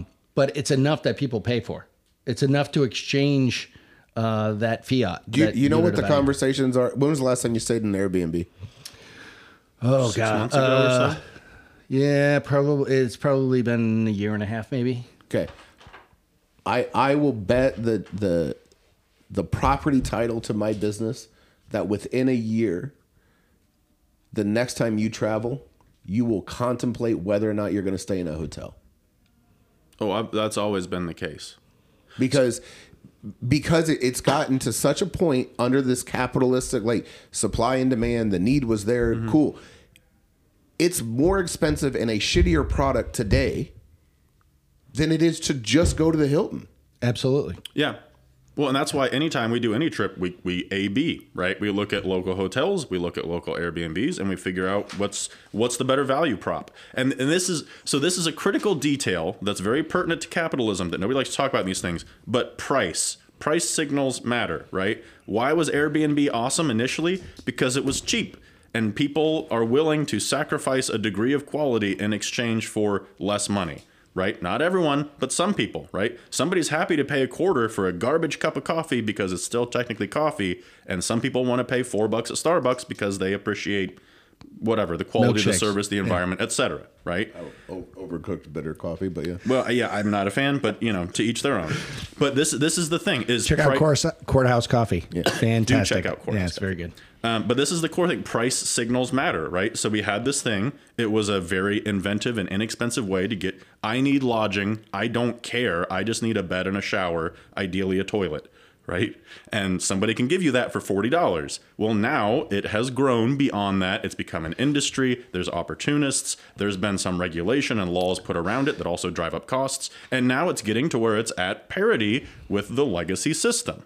Yes. And look, over time, the way capitalism has benefited, the capitalistic theology or whatever philosophy has benefited economies is ages ago, there was just horses and there was a ton of horse shit on the road. right? And then it was like, okay, It's now a crisis. What are we going to do with all the horse poop? yeah, it was like, what are we gonna do with all these people? Oh, I got it. Yeah, Yep. because of the swear word. Yeah, no, thanks. Jody's not allowed I was to a little swear. late on the draw Yeah, there. Sorry, Jody. I'm not allowed to swear, but thanks, Josh.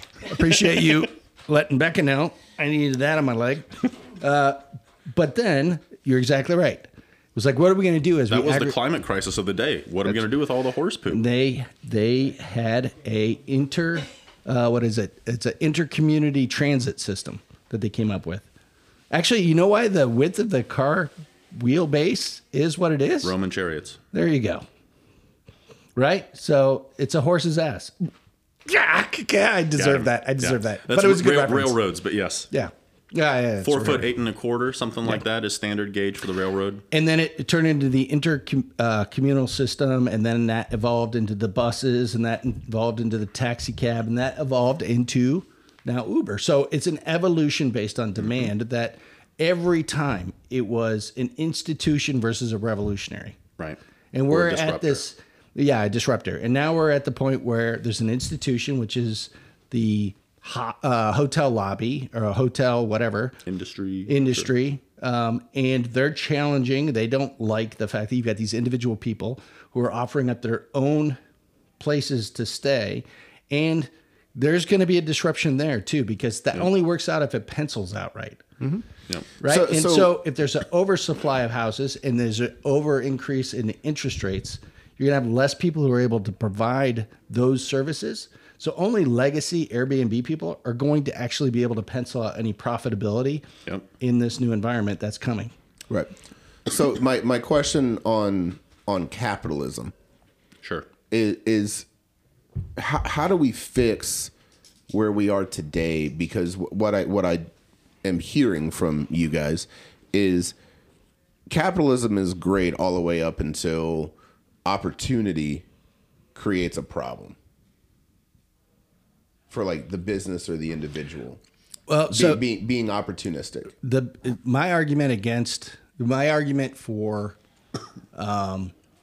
capitalism, pure capitalism being a problem, is that idea of the inherent corruption of man, taking fair competition and perverting it with manipulation or perverting it with some sort of disingenuous product or service that they're selling as a comparable product and service. If they can compete fairly, I think we should let capitalism reign.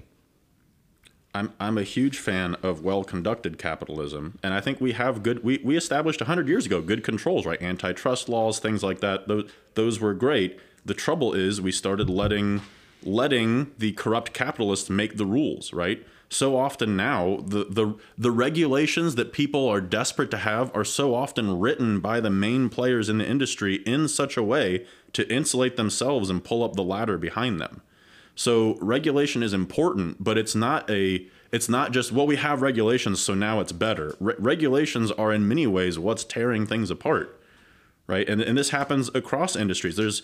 Healthcare is as screwed up as it is because of how we've chosen to regulate it or interfere with that economy. Housing is as screwed up as it is because of how we've chosen to interfere, because we have people who believe that they are wiser than the herd mentality of the economy. And they think, well, if I just put my thumb on the scale in this way, everything will be better. And they don't appreciate the counterbalance that then crops up from that and makes things terrible, right? Wouldn't it be great if everyone had a home? Yeah, I agree. That sounds awesome. Well, what if we take people who wouldn't otherwise qualify for loans and we make banks give them loans anyway? Well, they wouldn't have gotten it otherwise. Now they have a house. That's awesome. But now you have the subprime mortgage crisis that causes a housing collapse. And some of that was because of corrupt financial instruments also playing games behind the scenes with money. But it was a core element of it. Let's think about also, you've got these too big to fail strategies. Exactly. In which you've got people who are, they're taking all the money. I mean, we're talking about pharmaceuticals. We're talking about the automotive industry. We're talking about Blackstone. Take your pick. They're getting a ton of money from the government. This is all taxpayer funded money. All the vaccine technologies, all the pharmaceutical technologies to date over the last 30 years, those are taxpayer funded development efforts. To a large degree. Yeah. The seed IP is normally taxpayer funded, and then they do the R&D scale up. Yeah, they scale it, and then they privatize all the profits. Exactly. And that's the problem we have is we have corporate welfare and privatized losses for the individual citizen. That's right. So you got a company like Blackstone's buying up they're buying up massive amounts of real estate, right? Yep. Taxpayer funded, okay? They're going to flood the market in real estate.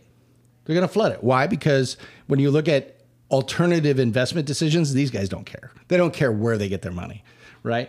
Right now, and unless you're talking about very key areas, if you're talking about like Tennessee, you're talking about Florida, or you're talking about, some of these places where everybody's flooding to, maybe some areas of Texas, the rest of the real estate market is going to tank. They're going to flood those markets in housing supply. That's going to cause. I disagree. I disagree. I think we're going the route of Ukraine, right? Blackstone and all these companies are buying up real estate because it's a durable asset. You think Russia's going to invade us? I mean, I don't know who's to say, but I wouldn't recommend it. I think the southern border. I think Blackstone. Well, they are doing that. I think Blackstone has learned the lesson from Ukraine. So in Ukraine, people don't own houses, right? The oligarchs own all the houses, and it's a nation of renters. And the real estate is so expensive, it's out of reach for an individual citizen. It has to be a corporate conglomerate. I think Blackstone is doing a similar thing, right? We're in an era of high inflation. It seems to be tapering down now, but that might be transitory. Who's to say? Real estate is a durable asset. I think Blackstone is moving out of stocks and these other phony baloney things that are valued in terms of dollars, and they're moving into hard assets that they can make into a money-producing asset in perpetuity. I think Blackstone isn't going to flood the market and crash it. I think they're going to become America's landlord, and that's going to be their ticket to massive profits for the rest of forever. Because if you corner the market on where to live, people need places to live, you can set the price. They're doing this all over. They're doing it in Indiana, just north of Indianapolis. They're buying up all that area, all high dollars areas. I sent them an email a week ago asking them if they'd buy my house. They are buying a ton of property in Ohio. So there's a chip plant going in northeastern Ohio, right? Well, there's only one corridor between Columbus and the East Coast. That's 70. And there's a ton of natural gas pipelines that are going up along 77. They're buying, and northeastern Ohio, for anybody who's interested in real estate development, they're building that out as a tourist destination because it was a meth haven for a long, long time. Well, it was an old steel industry mecca that's been gutted through all that. Yeah, so the whole it's Youngstown, cheap real estate and prime development opportunities there. Yeah. And so their last big major industry was actually talcum. It was the titanium dioxide. Yep. And that plant shut down, and then it just started to die. Well, now you've got these big money people coming in, taking all that investment dollar, and they're building these high-end apartments downtown, right? Gentrifying the whole thing. They got all these wineries going in. They're making huge plays up there at discount prices, right? So they're going to buy all that up. You're not going to be able to buy a house. You're going to be renting. You're going to be renting in all those facilities. You're going to be renting all the way up the 77 corridor. All along 70, I expect them to come in and start overbidding on all those properties. Those dollars are going to be taxpayer dollars that go to buy those properties. But guess who's going to be making the profits when they rent those properties out? Well, and that's the beauty part. And this is, again, why we have to watch out for this stuff, because you'll have probably well-meaning governments saying, man, our community's struggling. We want investment. We're going to give you either a large chunk of taxpayer dollars to help subsidize, or we're going to offset your taxes for whatever, 20 years, et cetera. We're going to cut you a break on taxes to bring in this industry. So the industry's getting social welfare, right? Social benefit from the state. And darn well, once they build those facilities and all that profit's going into their private hands. None of that's going to find its way back. It'll find its way back secondarily, right, through economic activity in the community. But the profits, those are going straight home. This was my big argument for a long time. When we started this whole country, the laissez-faire intent was government, keep your hands out. Because government is the way for somebody to take something from you. It's the mafia. Take something from you and say, if you don't like it, we're going to come in with guys with guns and take it from you. Yep. And then just give it to the cronies, give it to their buddies so they can reallocate it. And we're supposed to be thankful because we got, $20 million or whatever. Oh, no, yeah, we got that money. that was stolen from us in the first yeah, place. we were given that money. I was like, you know what? It's fine. If I paid zero taxes, you give me $20 million, great. But you're taking that money, I don't get it back. Yeah. So it's a mafia. This is a total mafia scheme. So you want to know what is corrupting capitalism? It's the system we keep clinging to. Yep. All these systems we're clinging to are the things that corrupt us because we're told they're the things that keep us quote unquote safe. Can you imagine if we didn't have government to do X, right? If government didn't build the roads, what would we do? If government didn't educate our children, what would we do? Et cetera, right? It's the old joke. If they taught kids how to walk in preschool within a generation, people wouldn't think, people would assume you had to send your kids to government school to learn how to walk because people can't walk on their own.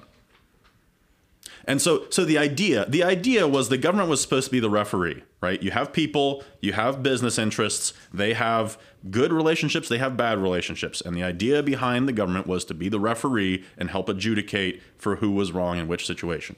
The corporations and the government have become one. This sucks.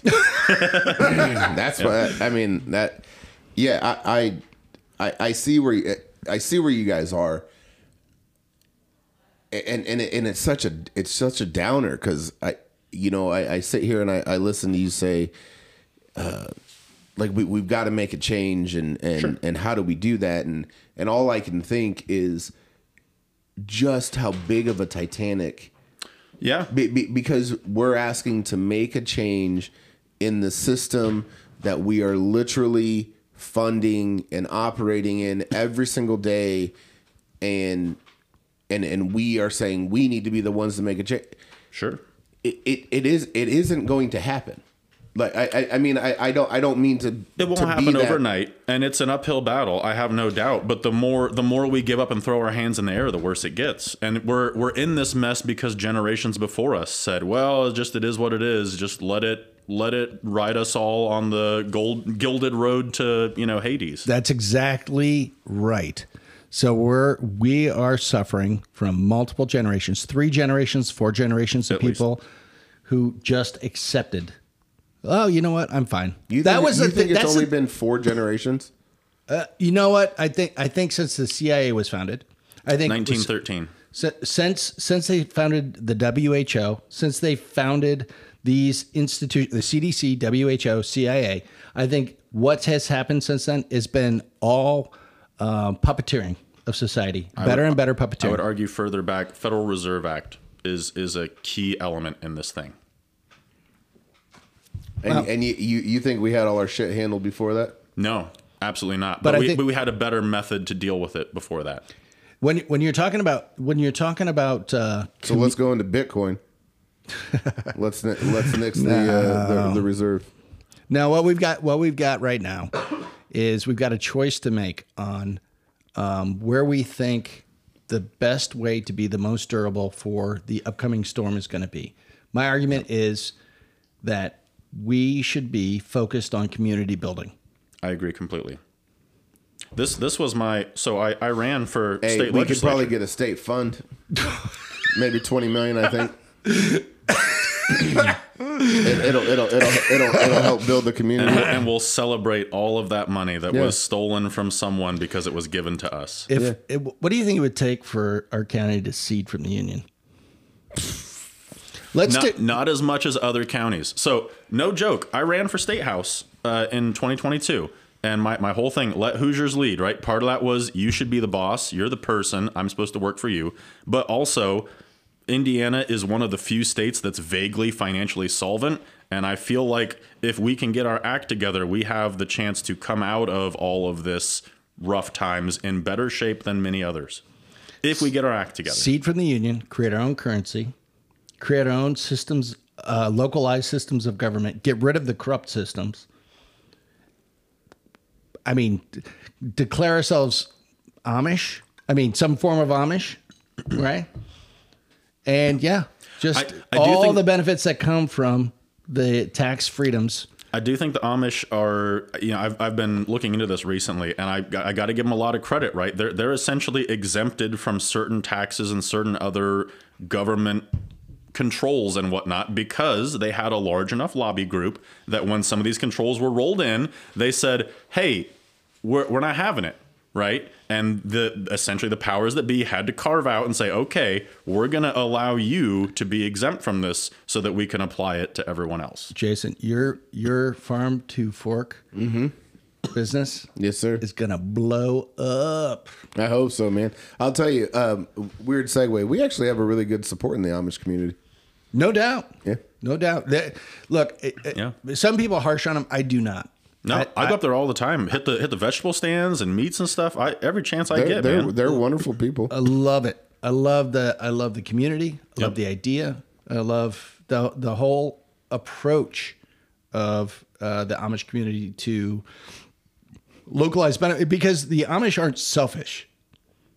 The idea of them being a society that's hyper focused on family and community doesn't mean they're selfish. They're great people. Yeah. They're the very community, there is a communal element to it, right? They part of why they structure things the way they do is the church in many ways operates as a form of government, and it helps people, right? I want to start my homestead. I can go to the church, and with certain conditions, the church will help me with, down payment or whatever, or I can get a loan from the church to help pay for that, et cetera. There's a lot of things I really respect about the Amish. It's a little authoritarian on the religious side for my tastes, but I can respect a lot of the things that they do and what their reasoning is for doing them. Okay, so we'll be Amish, but I'll be at the head of the cult, so I get to define the rules. Or Trump becomes speaker. I mean, we could do it either way. Or we could just all be Amish and try to cut down on taxation of individuals and different things like this. Try to give people more freedom to live their life in a way that they see fit, provided that they're not hurting others or stealing from them in some way. Yeah, or that. That sounds good too. Yeah. Which is core libertarian tenets, by the way. Just slow it up. And I do want to circle back. You talked about Gates, right? Gates had a coalition of 8 people who ousted a speaker for the first time ever. So folks who talk about, libertarians, blah, blah, blah, you're not going to do anything. It goes to show a small group of people who are able to skew votes ever so slightly one way or the other can have an outsized impact. If we're going to have a country, or we're going to have some sort of state, we have to have borders. This is a segue to my next point. Well, that's a strong opinion stance. That's you're just jumping right in. Come on, man. I see you over there nodding your head. No. By the way, I like how your glasses match your shirt. When you say have borders, what do you mean? Because I agree completely that if you have a state, it needs to have an area over which it has jurisdiction. We're going straight wall. All the way around Indiana. There's big differences between. I want to lock Gary, Indiana, into our control. I want Gary. Well, here's where I'm going with this. When you say borders, do you mean boundaries where jurisdictions matter, or are you talking about immigration controls? I don't want Ohio because the two are very different. Whoa, Ohio's okay. Come on. Joking. I like Ohio. I like Ohio too. Yeah, I'm from Ohio originally. Me too. Go O State. Both of you are from Ohio. No, I'm originally born in Mississippi, but we're doing a local podcast, and neither of you guys are even local. A lot of my time home over in Ohio. I grew up in Ohio, but this is my home. 20 years here. I don't know if I call it home yet, but I'm feeling it. I mean, with you guys here, I'm starting to feel it's feeling the home vibe. This is, I don't know. I think we should all start day drinking more. I'm heading. Like just what they did back in the day. Just in general, I just think we gotta. I'm kind of like a happy-go-lucky person, so when we start getting into all this stuff, like I just get to a point where I'm like, Well, look, I've got more good news. The undercurrent is there's a lot of problems, and we're identifying a lot of problems, but it's not like they're unsolvable. They're difficult to solve. It takes work, right? Anything valuable does, but there's things that we could do if we simply chose to do them. That's right. Yeah, if we harvested all the money from all the big tech, all the corrupt, officials, we could take that money and build a wall. God, I can't even find a hole in this scenario. I know. It just sounds better and better every time I bring it up. So here's an interesting numbers game. Just a fun little side tidbit. So Trump had his wall, and you can agree or you can disagree with the wall, but he was seeking $5 billion in funding for said wall. And I don't know if you recall the news climate at the time, but you'd have thought that he was asking for heaven and earth to get that $5 billion for the wall. It was a monumental expense. We can't possibly afford it. You're a madman. This is insane. Since then, we've sent $130 billion to Ukraine to defend their border. At one point, we sent an additional $6 billion because the Defense Department came back and said, well, we valued those missiles. We sent them a little higher than we probably should have. And so we found a way to eke out an extra $6 billion. And it was like a collective huzzah from everyone, like, hey, an extra $6 billion.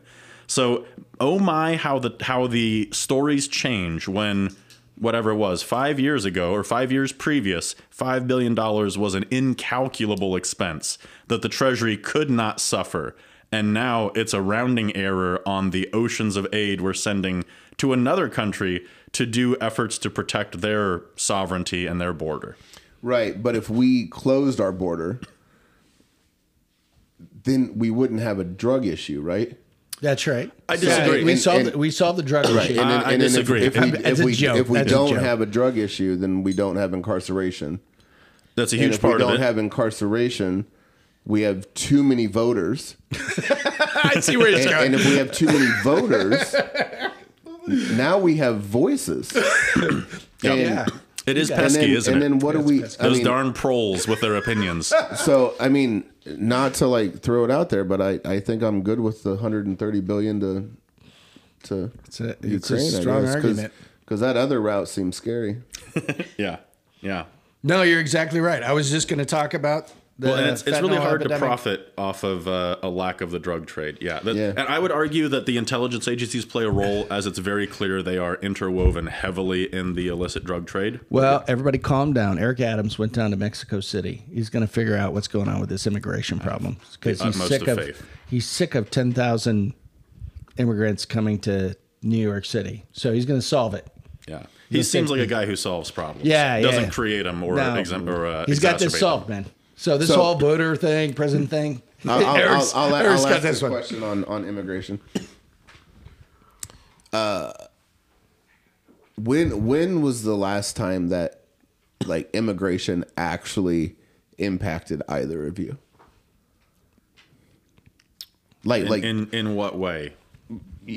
World's your oyster. You give me a legitimate singular. I mean, the extreme case is California's artificially inflated their electoral college votes through population growth. He's giving you one. Okay. Now you could argue how much that affects me, but like that's a thing. So I don't take issue with immigration per se. I hate our current system of mass importing a forced underclass to serve as borderline slave labor to preserve the crumbling structure that we've built, and basically you price out the existing residents at the bottom of the society and instead replace them with a new peasant class that's infinitely exploitable because they don't have rights within the country because they're technically non-resident aliens. That I take huge issue with. But if you don't have it, and no, but this is not Jason Brown promoting this. This is just me pointing out a picture. If you don't allow that to happen, our system crumbles. Then shouldn't it crumble? If the system I'm requires not against it. slavish exploitation, then shouldn't it be revised? What ends up happening is you have localized productivity and pricing adjustments. Yeah. So that's what happens. So what should happen is the people who have to pay for produce, people who have to pay for those services, have to pay more based on the available supply of people to do the work. So it should just equalize. And you have, but it wouldn't equalize because if that, I mean, everything finds an equilibrium. Inflation. It just might be an unsustainable equilibrium. Yeah. So what you have is once the price point reaches a certain inflection, you're going to have a mass immigration. So people are going to in-migrate to that area because they're going to be paid more dollars from other places around the surrounding states. Which is the problem we have, right? We're a far more developed economy than a lot of those around us. And that's what you want. It's a desirable employment opportunity. And I'm completely understand that and agree with that. And that all perfectly tracks. If I were in South America, I would want a job in America as well, presumably. The problem you're running into is exactly what Josh just said. You have an entire class of people who are outside the system that are entirely controllable. Yeah. That's what he's saying. They brought an entire class of people that are entirely controllable and also not subject to the same constraints and friction of the people who live here. The same worker protection laws, fair employment, etc. And anytime you need votes, you can dangle some sort of a path to citizenship in front of them, right? And you can argue those people don't vote, but again, if you're going to try to get a job, they're going to try to find a way to get an ID that would pass, etc. They're going to integrate into the system as best they can, because why would you not? Why would you deliberately keep yourself in a compromised position? What they want is bodies, because they want to change the electoral vote number. So the census is about the number of bodies. Yep. That's what he's saying. In California, they changed the number of electoral votes because of the number of bodies. And that's why there was the huge fight over, I think it was under Trump, they wanted to add, are you a citizen, to the census questionnaire, and everyone lost their minds. And their argument was, well, ICE is going to use that to track down and imprison people. But the real intention was to sort out, okay, you live in California or wherever it might be, good for you. Do you count for electoral politics in terms of allocating votes and representation, or are you a non-resident? Are you a guest or an immigrant or what have you, somebody who doesn't count towards the electoral politics? Yeah. Pause. I have thoughts. Sure.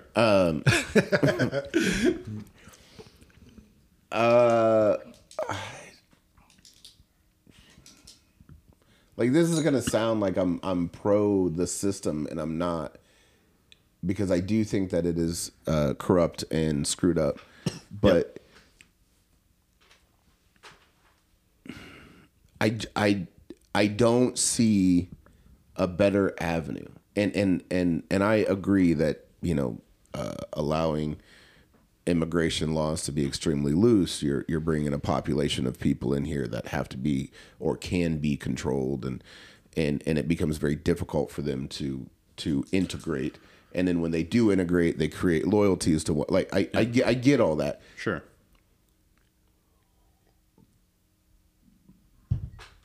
What else is there? Can we take a step back? So Sure. This problem started when we were artificially funding the mass exportation of our production base Yep. out of the United States. That was part of it. All of this started that. So what production-based transfer. So when we were funding our democratic development of manufacturing in China and outside the U.S., and we were paying for it in the hopes that we're going to build those economies and those people are going to have more money, so they're going to be able to buy U.S. goods. That was all just a game. So the mass exportation of our ability to produce things was an intentional means to transfer wealth to a very limited number of people, and to prevent us from having those resources in-house that gave us the high-value jobs that we wanted to have, that we could justify paying large numbers of people here in this country and defending our country's borders so that we as a country could grow. So a very limited number of people wanted to gain all that profitability and rob it from the rest of the United States, right? So every steelworker, every person who was making some sort of exportable good, they were robbed of the opportunity to generate that revenue and value that was given to a very limited few. And now we're in a situation where we don't make anything. A very limited number of exports. Okay? We're a predominantly service-based economy. Yeah, we're an entertainment and service-based economy, right? So now we're in a situation where we have to play these weird games. And the weird games are kind of global political games in which we're trying to preserve the value of the petrodollar long enough for, like you said, the select few to get enough silver on their boat, which as is the never Titanic. enough. They're just going to grab as much as they possibly can until it absolutely craters around them. They have no vested interest in this country. Yeah. They're just looking for a way to puppeteer the remaining population as the population is trying to struggle to maintain some sentience. How do we convince the people in the lower decks to wait patiently in their rooms for us to raid the silverware and get off the boat before it sinks? This is original George Bush, original Bill Clinton era politics. This was ages ago. Yeah. And everybody just sat there on their thumbs. So we're suffering from our parents' decisions. Yeah. That's what's going on. Yeah. So now we've got to make these weird trade-offs and cost-benefit analysis decisions on how we navigate this new environment. Well, the new environment sucks, and you're not wrong. There's no good decisions, but if at some point somebody can say, okay, we got to make the hard play. We got to reestablish ourselves as some sort of value contributor to the global economic environment, and we as a community locally, because we're not going to do this as a nation. Yeah. We have to do this communally. We have to do this You have to locally. Start in pockets and grow at grassroots, Yes. because there's far too much. We saw, and not that he is the avatar of this, but Trump was a tiny sliver of an outsider influence, and we've seen how rapidly the immune system responded to even that slight deviation from the program. 100%. So you've got some bumbling Magoo who just doesn't exist in that system. Yep. How much of a disruptor was he in this whole system? Now, I've got people who tell me he's playing 5D chess. No. I don't think he's playing checkers. I can't. That's not an argument I can make. I think he's playing like Flappy Bird or something. He's just pressing buttons. He's He's just pressing buttons, and some of it worked a little bit, and some of it didn't work. You can't say you can't say he is smart enough to be a manipulative force. He's very straightforward. He's dealing with people who build stuff. He's dealing with contractors. He's a straight up guy. He's like, he's a bully guy. He's a bully. Yeah. Right? He's a egomaniacal bully. So he's coming at you straight. He's going to shoot straight. There's something valuable in a guy who always shoots straight. I struggle with the shoot straight in regards to Trump, because I do. I mean, he's anybody at that level of success, especially in his situation, is to a degree a con man. But I think his unique approach, it's the like accidentally honest type of thing. Right? Like he's not cunning enough to be that manipulative. I feel like he just kind of goes on his gut and just throws stuff out there. And if it sticks, he runs with it. And if it doesn't stick, then he pretends it didn't happen and move on type of thing. I think he's just shooting from the hip with a shotgun and hoping he connects with one or two. So where we are is we're going to have to deal with the cascading consequences of a massive number of people coming over the border. And they're all middle-aged men, military age, and anytime you look at migration mechanics, there's a cultural bent where people who come from a distinct culture don't assimilate. Well, that's the tricky bit. We're going to have cultural conflict. And this is what New York is seeing. This is what France has been seeing. This is what the Netherlands have been seeing. We're going to see that here. We've just signed up for a massive amount of conflict. So that's the tricky bit. People like to cite the Ellis Island. Well, it was, come as you are type of thing, and kind of open door, and to a degree it was. But the mentality or the thought was like, yeah, come as you are, but the expectation was you would integrate to a degree. Now we still saw, Italian and Irish and whatever communities within there type of thing, and there's friction, but we saw a general appetite. They came because they wanted to be part of America, whatever America was in their heads. Do you forget the mafia?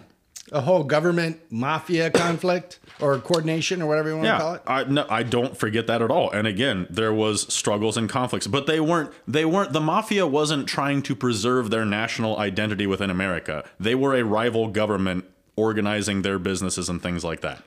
Okay. So Sinaloa cartel, anybody? Yeah. Ever heard of it? Yeah. Tell me that's not happening, even locally? Yeah, anybody? Absolutely. All right. I was just wondering if everybody's wondering how this stuff's getting funneled. No, it's painfully whether it's apparent. cocaine or fentanyl, it's getting and funneled. This is why people look at me like I've got three heads, but the libertarian argument is to legalize drugs, not as an endorsement of drugs, but as a way to completely cut the knees out from underneath the illicit drug enterprise, the cartels, and all of the stuff that comes with that. Yeah, that's brilliant, actually. Yep. And also, when was the last time you went to buy Advil at CVS and it was laced with fentanyl, right? So you can reduce some overdose deaths. You can reduce funding for illicit drug trade and the cartels and all that comes around with that. You get rid of the violence around turf wars because, CVS and Walgreens don't gun each other down on the street when their stores are too close to one another, right? They have to vie for market share and et cetera. Yeah, no, I get it. All right, we're changing. Okay. Jason's done with this topic anyways. Nah, it's just... COVID's back, by the way. And there's some... Just in time. Hey, by the way, 2024 is right around the corner. COVID's back. But the good news is you can get your flu shot at the same time as COVID. 2 for 1. 2 for 1 special. But who was it? Who was Taylor dating? Some football player did? football Travis guy. Kelce. No, they're broke up. So Good for They them. didn't break up. they did. They broke up. What? I don't know. I saw They that. just got together. Oh, Yeah. I didn't see that. Yeah. I'm heartbroken. I don't know which one's going to be endorsing Pfizer. Did I say that right? Oh, both. Endorsing Pfizer. Both of them, I'm sure. Because he just got done doing a commercial, right? Oh, He did. Yeah, good 2 for him. 1, right? Yep. Good for him. Can't afford not to get it, really. Yeah. It's like a buy On the one, heels get of that, they're proving that it causes turbo cancer. So Proving is a strong term, but there's allegations. Let's unravel turbo cancer. So there was a mandate in Canada that you had to get the vaccine. You had to get 2. You had to get the vaccine. You had to get the booster. And what they're seeing is a mass increase in lymphomas and brain cancer and breast cancer. And embedded in those cancers is the spike protein from the mRNA. So I was not aware of that. detail. they're not able to explain why that exists, but secondary mechanisms of action and for any sort of product like a mRNA is probably something that should have been studied, I would imagine, on more than like 9 mice. Sure. So just to connect this statement back all the way to the very front end of this lovely little podcast. Oh, and by the way, experience they're with Josh presenting and at Jody. stage 4. They don't present at stage 1 or 2 or 3. Lovely. Yeah, so like it's fully matured. It's literally turbo It's a cancer. grown-ass It's like adult. you get it, you get cancer. Wow. Exactly. Woof. That sucks. Yeah. I mean that sucks. My connection was going to be we were talking earlier about agendas and perspectives. All right, build this out. No, we'll just leave that there. But yeah, it's so. I guess the real question is where is Jody on the vaccine? Oh no, I never got it. I have never had any intention of getting it. I didn't swear. What are you doing? You said no, but He's a hardcore it anti-vaxxer. was I said that word. I said the magic word. All right, John. I forgot I said that word. Thank you for reminding and me. Josh, where are you? I chose not to. Less for. So I kind of fell into it, right? And by that I mean I was working remotely at the time. So when it first came out, it was everybody like not enough to go around, blah blah blah. My wife and I were both fortunate enough to have jobs that we could work remote, so we were able to a great degree control our degree of interaction. So I was like, well, it's fine. I'm reasonably young, reasonably healthy. I'm not in the high risk group, and I can do this. Like I was just kind of in the I'll get it when I get it type of thing. It wasn't a high priority for me, and I was able to let those who were desperate to get it, So I was all fine with that. And then a little while down the line, then he started to see, and again, it's extremely hard to draw any details from this, but anecdotal reports of negative reactions or consequences or what have you. And so I kind of was for me, it was a 50-50 shot, right? Like, my risk was relatively low in terms of my age and health and things like that. And the vaccine might provide some benefit and it might add some risk. So I was kind of waffling. And then there was this really creepy thing where they started slowly at first and then very fastly aggressively forcing it on everyone. And that immediately tripped up my spidey sense of... My apprehension only increased the more desperate and authoritarian the efforts to force the vaccine became. Sure. So I was never like a diehard anti-vaxxer, whatever. Like I went and got a tetanus vaccine a couple months before COVID because I was rebuilding a car and I was worried about rust and stuff like that.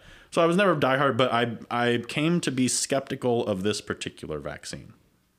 Interesting. And I've since I only finally got COVID for the first time like last year around Christmas, and I took a couple days off work and I ate some soup and I tended to a fever and all that, and I made it through okay. So I'm very grateful for that. Good for you. That's awesome. What about you? So I did a very, very specific regimen. I went and bought an inflatable hot tub. I filled it with bleach and chlorine, and a lot of water. And then I just bathed in it every day. You hooked it up to an IV because, Trump said you got to. Right. And then while I was in there, I would like go underwater and I'd hold my breath for as long as I could until I would cough, and then I would swallow some of the water. Okay. And Really get that thorough cleansing. Yeah. And to be honest with you, I mean, short of a little bit of internal bleeding, and I'm obviously not able to sleep at all at night. And then I'm pretty sure I have turbo cancer. I'm doing pretty good. I think you just described turbo cancer. Yeah. Yeah, it sounds like you gave yourself turbo cancer. I'm doing, I mean, I feel good. I feel fine. I'm I more feel cancer fine. than man now. Yeah. I'm I'm more emotional than I I used to be. can't say we would prescribe doing a hot tub full of bleach Yeah. to anybody, but it sounds pretty fair. Yeah. It sounds like a good way to do it. I mean, everybody through this experience, and that's what's great about opinions, is that everybody has one. Yep. Yeah. All right. We've got 2 left. You guys ready for this? Sure. We're going to fly through this. Hit me. Canada. Yep. Hard pass. Not moving there anymore. Have you heard about Canada? I did when you sent out I've this been hearing about Canada. It's this terrifying. prep email. Anybody? I mean, The trucker protest was the bar for me. Like, they're protesting, I get it. They were seeking out and shutting down the bank accounts of people who had contributed to a GoFundMe for one aspect of the protest. That was the degree of iron-fisted crackdown that had to happen. so we need to be clear. Canada does not have the same amendments and freedoms we have here. They don't have a Government freedom of structure, speech. period. It Yep. is a different animal. They're basically a communist, boring northern neighbor to the United States. Communist to be a tough sell, but they certainly seem eager to go that way. Well, they gave all the freedoms away. So and communism is they're an economic system. The lack of literally- freedom is just a fun bonus you get along the way. They literally have socialistic medicine. They're taking all the money out of the accounts of the people who disagree with them. And Trudeau just told all the podcasters, regardless of where you podcast, that if you're going to podcast if it's in the country, listened to in Canada, not if it's produced in That's Canada. right. If If it's someone in listened Canada to. can hear it, you are required to register yourself, much like a sexual predator with the government of Canada for careful evaluation and monitoring. yeah. And by the way, I don't know if you've heard any of this, but there's been a huge demonetization for certain podcasters in general on social media. Which that's perennial. Like every 6 months, there's a purge that sweeps through. It's like a Steven Crowder, Russell Brand thing where it's like they're saying the wrong stuff, so we're going to find some reason to kick them off. So that happens at least once a year. There's a big purge where they go through and just do a little bit of purity testing to refine the Overton window to what's more acceptable. yeah, just to say, hey, you're talking about. Well, I'm glad they take care of that process for us. So It's that generous. It's generous of them, we really. don't. It's a lot of dollars invested in that. No, it's not I free. mean, I don't have that kind of time. Right. I mean, I can't muddle through all that bullshit by myself. Could you imagine? I have a full-time job that I have to contribute to the economy. That's right. Like, God, how much Not for podcast- long. Just give it time. None of us will have that to worry about. Yeah, it's You true. know, Rumble has become my go-to for any sort of free speech platform. So here's a cheat code that they don't like you to know about. But here's the thing. If you watch predominantly creators who are demonetized, you no longer have to skip ads on YouTube. It's like getting YouTube Premium for free, and all you have to do is select certain creators. Oh, you know That's a what? cheat code for you kids out there. Because Crowder keeps telling me every time you see this little thing, because like within 5 minutes, he's going to be booted off. It's like he's trying to be booted off every time. Yep. And they have this little icon, which is like a little sorry. Oh, no, too late. No, stop. Oh, he said no. Stop it. Get your fire. Jody's fighting for his life. All right. It's a little, hey, don't look at our, I deserve that. Don't look at our YouTube channel, right? So I just go to Rumble. Yep. Now, Rumble's not as user-friendly. It's not. They're still building the UX. They're still building the platform. Right. But I give them props. Anybody who's doing respect the model. Parallel economy. What's the? It's like what's the name of the Public Square. Public Square. Yeah. Anytime you can participate in Public Square. There's a handful of local businesses on there, by the way. I think it's great. I think get away from the systems because the systems are corrupt. And well, Rumble's trying to do what YouTube did initially that made YouTube awesome, which was post it, right? Unless, used to be you could hop way back in the day, you could hop on YouTube, you could find anything. Right? Yeah. And that's what made YouTube great because they're like, oh, yeah, you want to find the video of whatever, hop on YouTube and punch in something vaguely approximating it in search, and it'll eventually get you there. But now it's all filtered and funneled into the approved narratives and all this type of stuff. And speaking about the weird outcome from such a communist perspective that Justin Trudeau has on his population, India stopped allowing Canadians into India. So there you go, people. I actually really like... Yeah, but I mean, could you imagine those two accents trying to talk to each other? No, I could not. I would not. I would not even know. So what you're saying is that's the concerned response. Like it's the... They're looking out for their own people. If you've been to Windsor, there's like half the people are Indian and they all are Gujarati and they all own the businesses. So that's a hit to India, but they're going to do it anyways. All right. Last item on the to-do list. You guys ready? Probably not. Bring it on, baby. Buckle up. You're going to love this one as an Aryan. War in Israel. Shots fired. Right out of the gate, buddy. Right out of the gate. So I have a bit of a non sequitur, but something that I've been struggling with for a long time. And I watched the Republican debates, and it is apparently people feel extremely strongly about our obligation to provide funding and resources to Israel. I don't have any problem with Israel. I just can't figure out, I just don't understand the argument behind why we're supposed to be their benefactor. Like when we first kind of carved out that country post World War II and they needed a jump start, I can see a degree of that argument, but like we're decades out.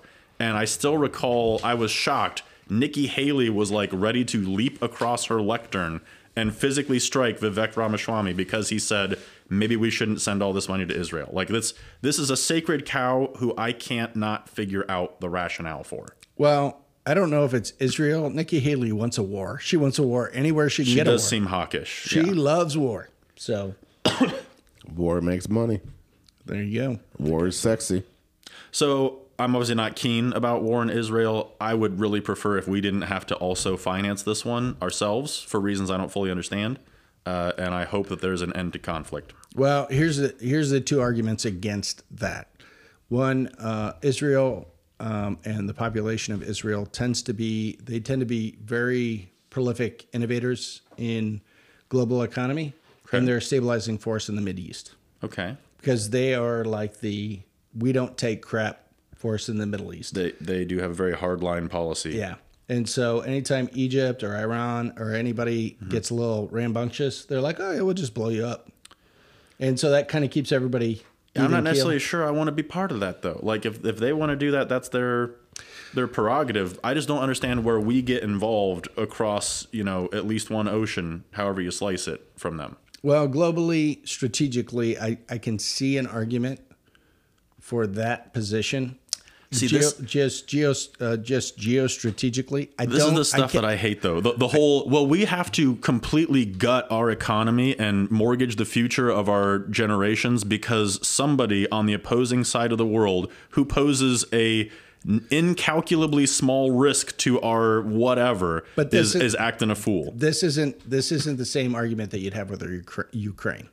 What we're not doing is we're not having the same budgeting conversations with a relationship with Israel as what we're having with Ukraine.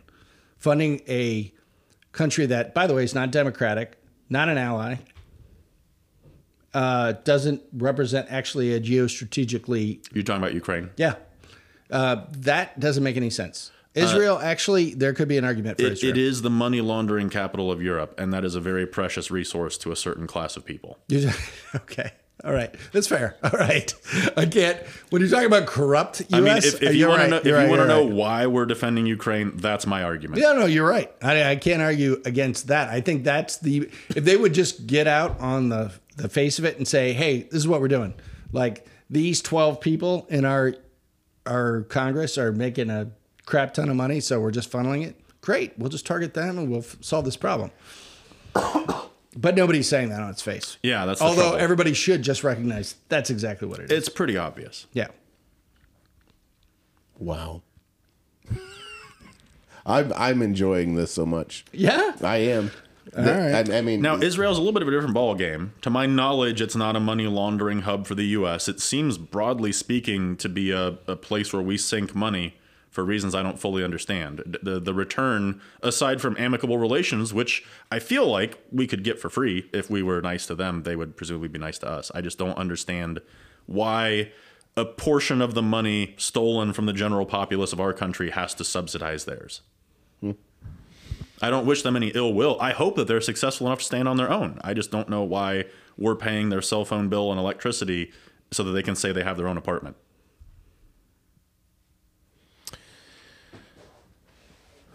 Jason, thoughts? today's been heavy. Maybe in a German accent? Any thoughts? I know. I'm certainly not going there.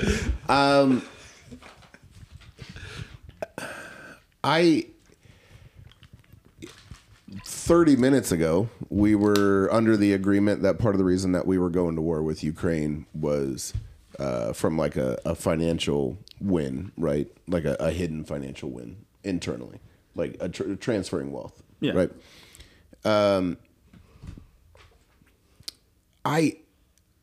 I think all of these like underlying thoughts, you know, whether it is like a transfer of wealth and some backdoor BS, in some capacity, don't we have to be a little concerned? Just we don't live on a giant Earth. Our world is not that big, and especially in today's world. Right? Like maybe in like early 1900s, you could be like, oh my God, like that's halfway across the world. I can get in an airplane in an hour. And in 17 hours, I can be in a country that I've never even heard of. Like, Sure. so our environment is not as big as we think it is. I would agree with And that. so when we do try to sit here and be like, well, Ukraine's halfway. Yeah. But not really. It's not that far away from us. I mean, I know it's not in our backyard. Sure. But the world is not that big. I guess I don't understand how if somebody storms the beaches of, you know, Micronesia that half of the country can't even find on a map, how is it that our response should be as though they just nuked Chicago? Well, and why are they spending $130 billion there versus supporting the people in Lahaina or building the border? Any number of things. And if we're that concerned about solving veteran homelessness. If we're that concerned about, well, this is just, you know, everyone knows Ukraine is the stepping stone to Russia storming Boston or something like that. Like, I feel like there's some intermediate step where we can shore up our own defenses along the way. Yeah, this okay. is literally a money laundering operation. This has nothing to do with the freedom of Ukraine. No. The freedom of Ukraine is a secondary concern. We literally implemented a revolution to place Zelensky there less than a decade ago. Like, the health and well-being of the people of Ukraine is somewhere very near the bottom of the list of concerns. They literally said that. They said, "Hey, this is a deal for us. We're just expending Ukrainian lives." Yeah. They said that. Yes. They're fine killing Ukrainians. Yeah. What a great opportunity we have to run the war machine and put someone else's children into the meat grinder instead of our own. Everybody wins. Yeah, that was the argument. This is not a compassion project. No. And even if Ukraine somehow survives this and maintains some degree of sovereignty, their population has been gutted. Which is what they want, because Blackstone wants to come in and get all that real estate as a deal. I guess so. Well, they won't have a chance because all that real estate's owned by oligarchs anyway, unless they sell out. You underappreciate Blackstone. Yeah. Well, and by the way, the properties surrounding the nuclear plants and the biohazard sites. So Okay, so first of all, the majority of the wars that the United States has been in have been satellite country wars. agreed. yeah, 100%. The majority of the mistakes that we've been in have been satellite country proxy wars. I agree. Oh, Okay, throw out a handful of ones that weren't mistakes. I miss the days when we used to fund our wars with drugs. Can we go back to the Reagan era when you would fund all your wars with illegal drugs? We definitely still do. I miss the days when we funded wars with war bonds, where the government couldn't just print unlimited money to fund whatever insane genocidal project they had in mind. Instead, they had to go to the American taxpayer and say, will you give us a loan so we can fight this war on your behalf? Instead, now they say, we're going to go fight this war on your behalf, and we're going to mortgage you and your children's future to pay for it. Yeah. Thank you and good day. I actually prefer the days when the drug addicts funded the wars. Just the drug addicts. They definitely the old still cocaine, do. Do you highway. think the opium crisis didn't find its way back to... There's a reason why we captured Afghanistan, the opium breadbasket of the world, and shortly thereafter our country was flooded with cheap, readily available heroin. That is not a coincidental string of events. Okay. Good old days. Yeah, no, that's 100% spot on. So my question here then is whether you're for the Ukraine war or not, whether you're in support of it, that's up to you. Do you think or do you feel that Russia does not pose an actual threat to us or China? I think they do, but I think in the balance, I would rather try to form an unsteady alliance with Russia against China instead of forcing those two into an alliance. I think on balance, we could have negotiated a tenuous peace with Russia and preserved some stability in Europe and given a slightly greater bulwark against China. And instead, we have forced the hand of the BRICS coalition and a Russo-China coalition. If only Trump would have ridden that horse with Putin. No, this is intentional, right? Yeah. Well, the BRICS fiat's going to be based on a gold standard. Obviously, on resources, not universally gold, but it's going to be based on actual resources, a balance of petroleum and gold and grain and some other stuff like that. Right. So what we've got is something that's actually based on something. Yeah. Versus just popular opinion. Not even popular opinion. It's just pure. We're in modern monetary theory, and that's why everything's falling apart. These Titanic people who are loading silver onto the boats, you think they're not going to immediately transfer all of their fiat over to the BRICS currency? Yeah. You're nuts.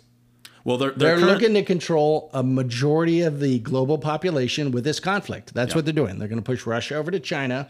They're doing all this intentionally. Come on. It's obvious. I don't think it's orchestrated and intentional, but I do think there's clearly an opportunistic response, right? I'm not going to ascribe clear, well-developed strategy or plans, but there are people who are responding to these circumstances in a general flow that benefits them. It's not a conspiracy. It's a standalone complex of self-interested people. But I tell you what, ask your neighbor. They're going to say, I'm fine. Yeah. That's going to be the response. I'm fine. I'm fine. Okay, well, talk to me in 5 years. And that's the thing. It's we keep saying, well, I can tolerate this. Eventually, it will reach a point where it's intolerable. And then what? Right? If you place your hand on the stove, you can hold it there for a long time before it's permanently damaged forever. That doesn't mean that you shouldn't pull it away when the burning sensation kicks in. And what we've done is we've said, well, it doesn't burn that much. And we've just let it sit. And until we decide to change our mind, we're going to continue to reap what we've sown. And what our parents have sown, by the way. Correct. Yeah, my mom couldn't sew to save her life. She's not a listener. I love you, Mom. Is she in Da Nang? No. By any chance? She's visiting the DMZ. Just for all you listeners out there, I want to say this was a hell of a podcast. This was a wonderful topics, intense. It's way too early in the morning / afternoon for my head to process all these things. So, but I want to say thanks to Jody and Josh. Sorry, I wanted to go with Jesse for a split second. I have no idea why. Like I said, my head's spinning. And so, Jody. Great, guys. Thank you again. This is Josh. This is Jason. I'm Jody. This is the Freedom Cats. Meow. Tippy River Adventures. Listen, you know what I hear all the time? I'm just going to be real. There's nothing to do in this county. Jody and his boys, they heard you say it too, and that's why they brought Tippy River Adventures to our community. Tippy River is one of the top 10 most vital rivers in the nation. Top 10 most vital rivers. When was the last time you went down it? When was the last time you saw that vitality just in your face? I took my little boy Sullivan on the trip. It was a core memory for both of us. A canon event, if you will.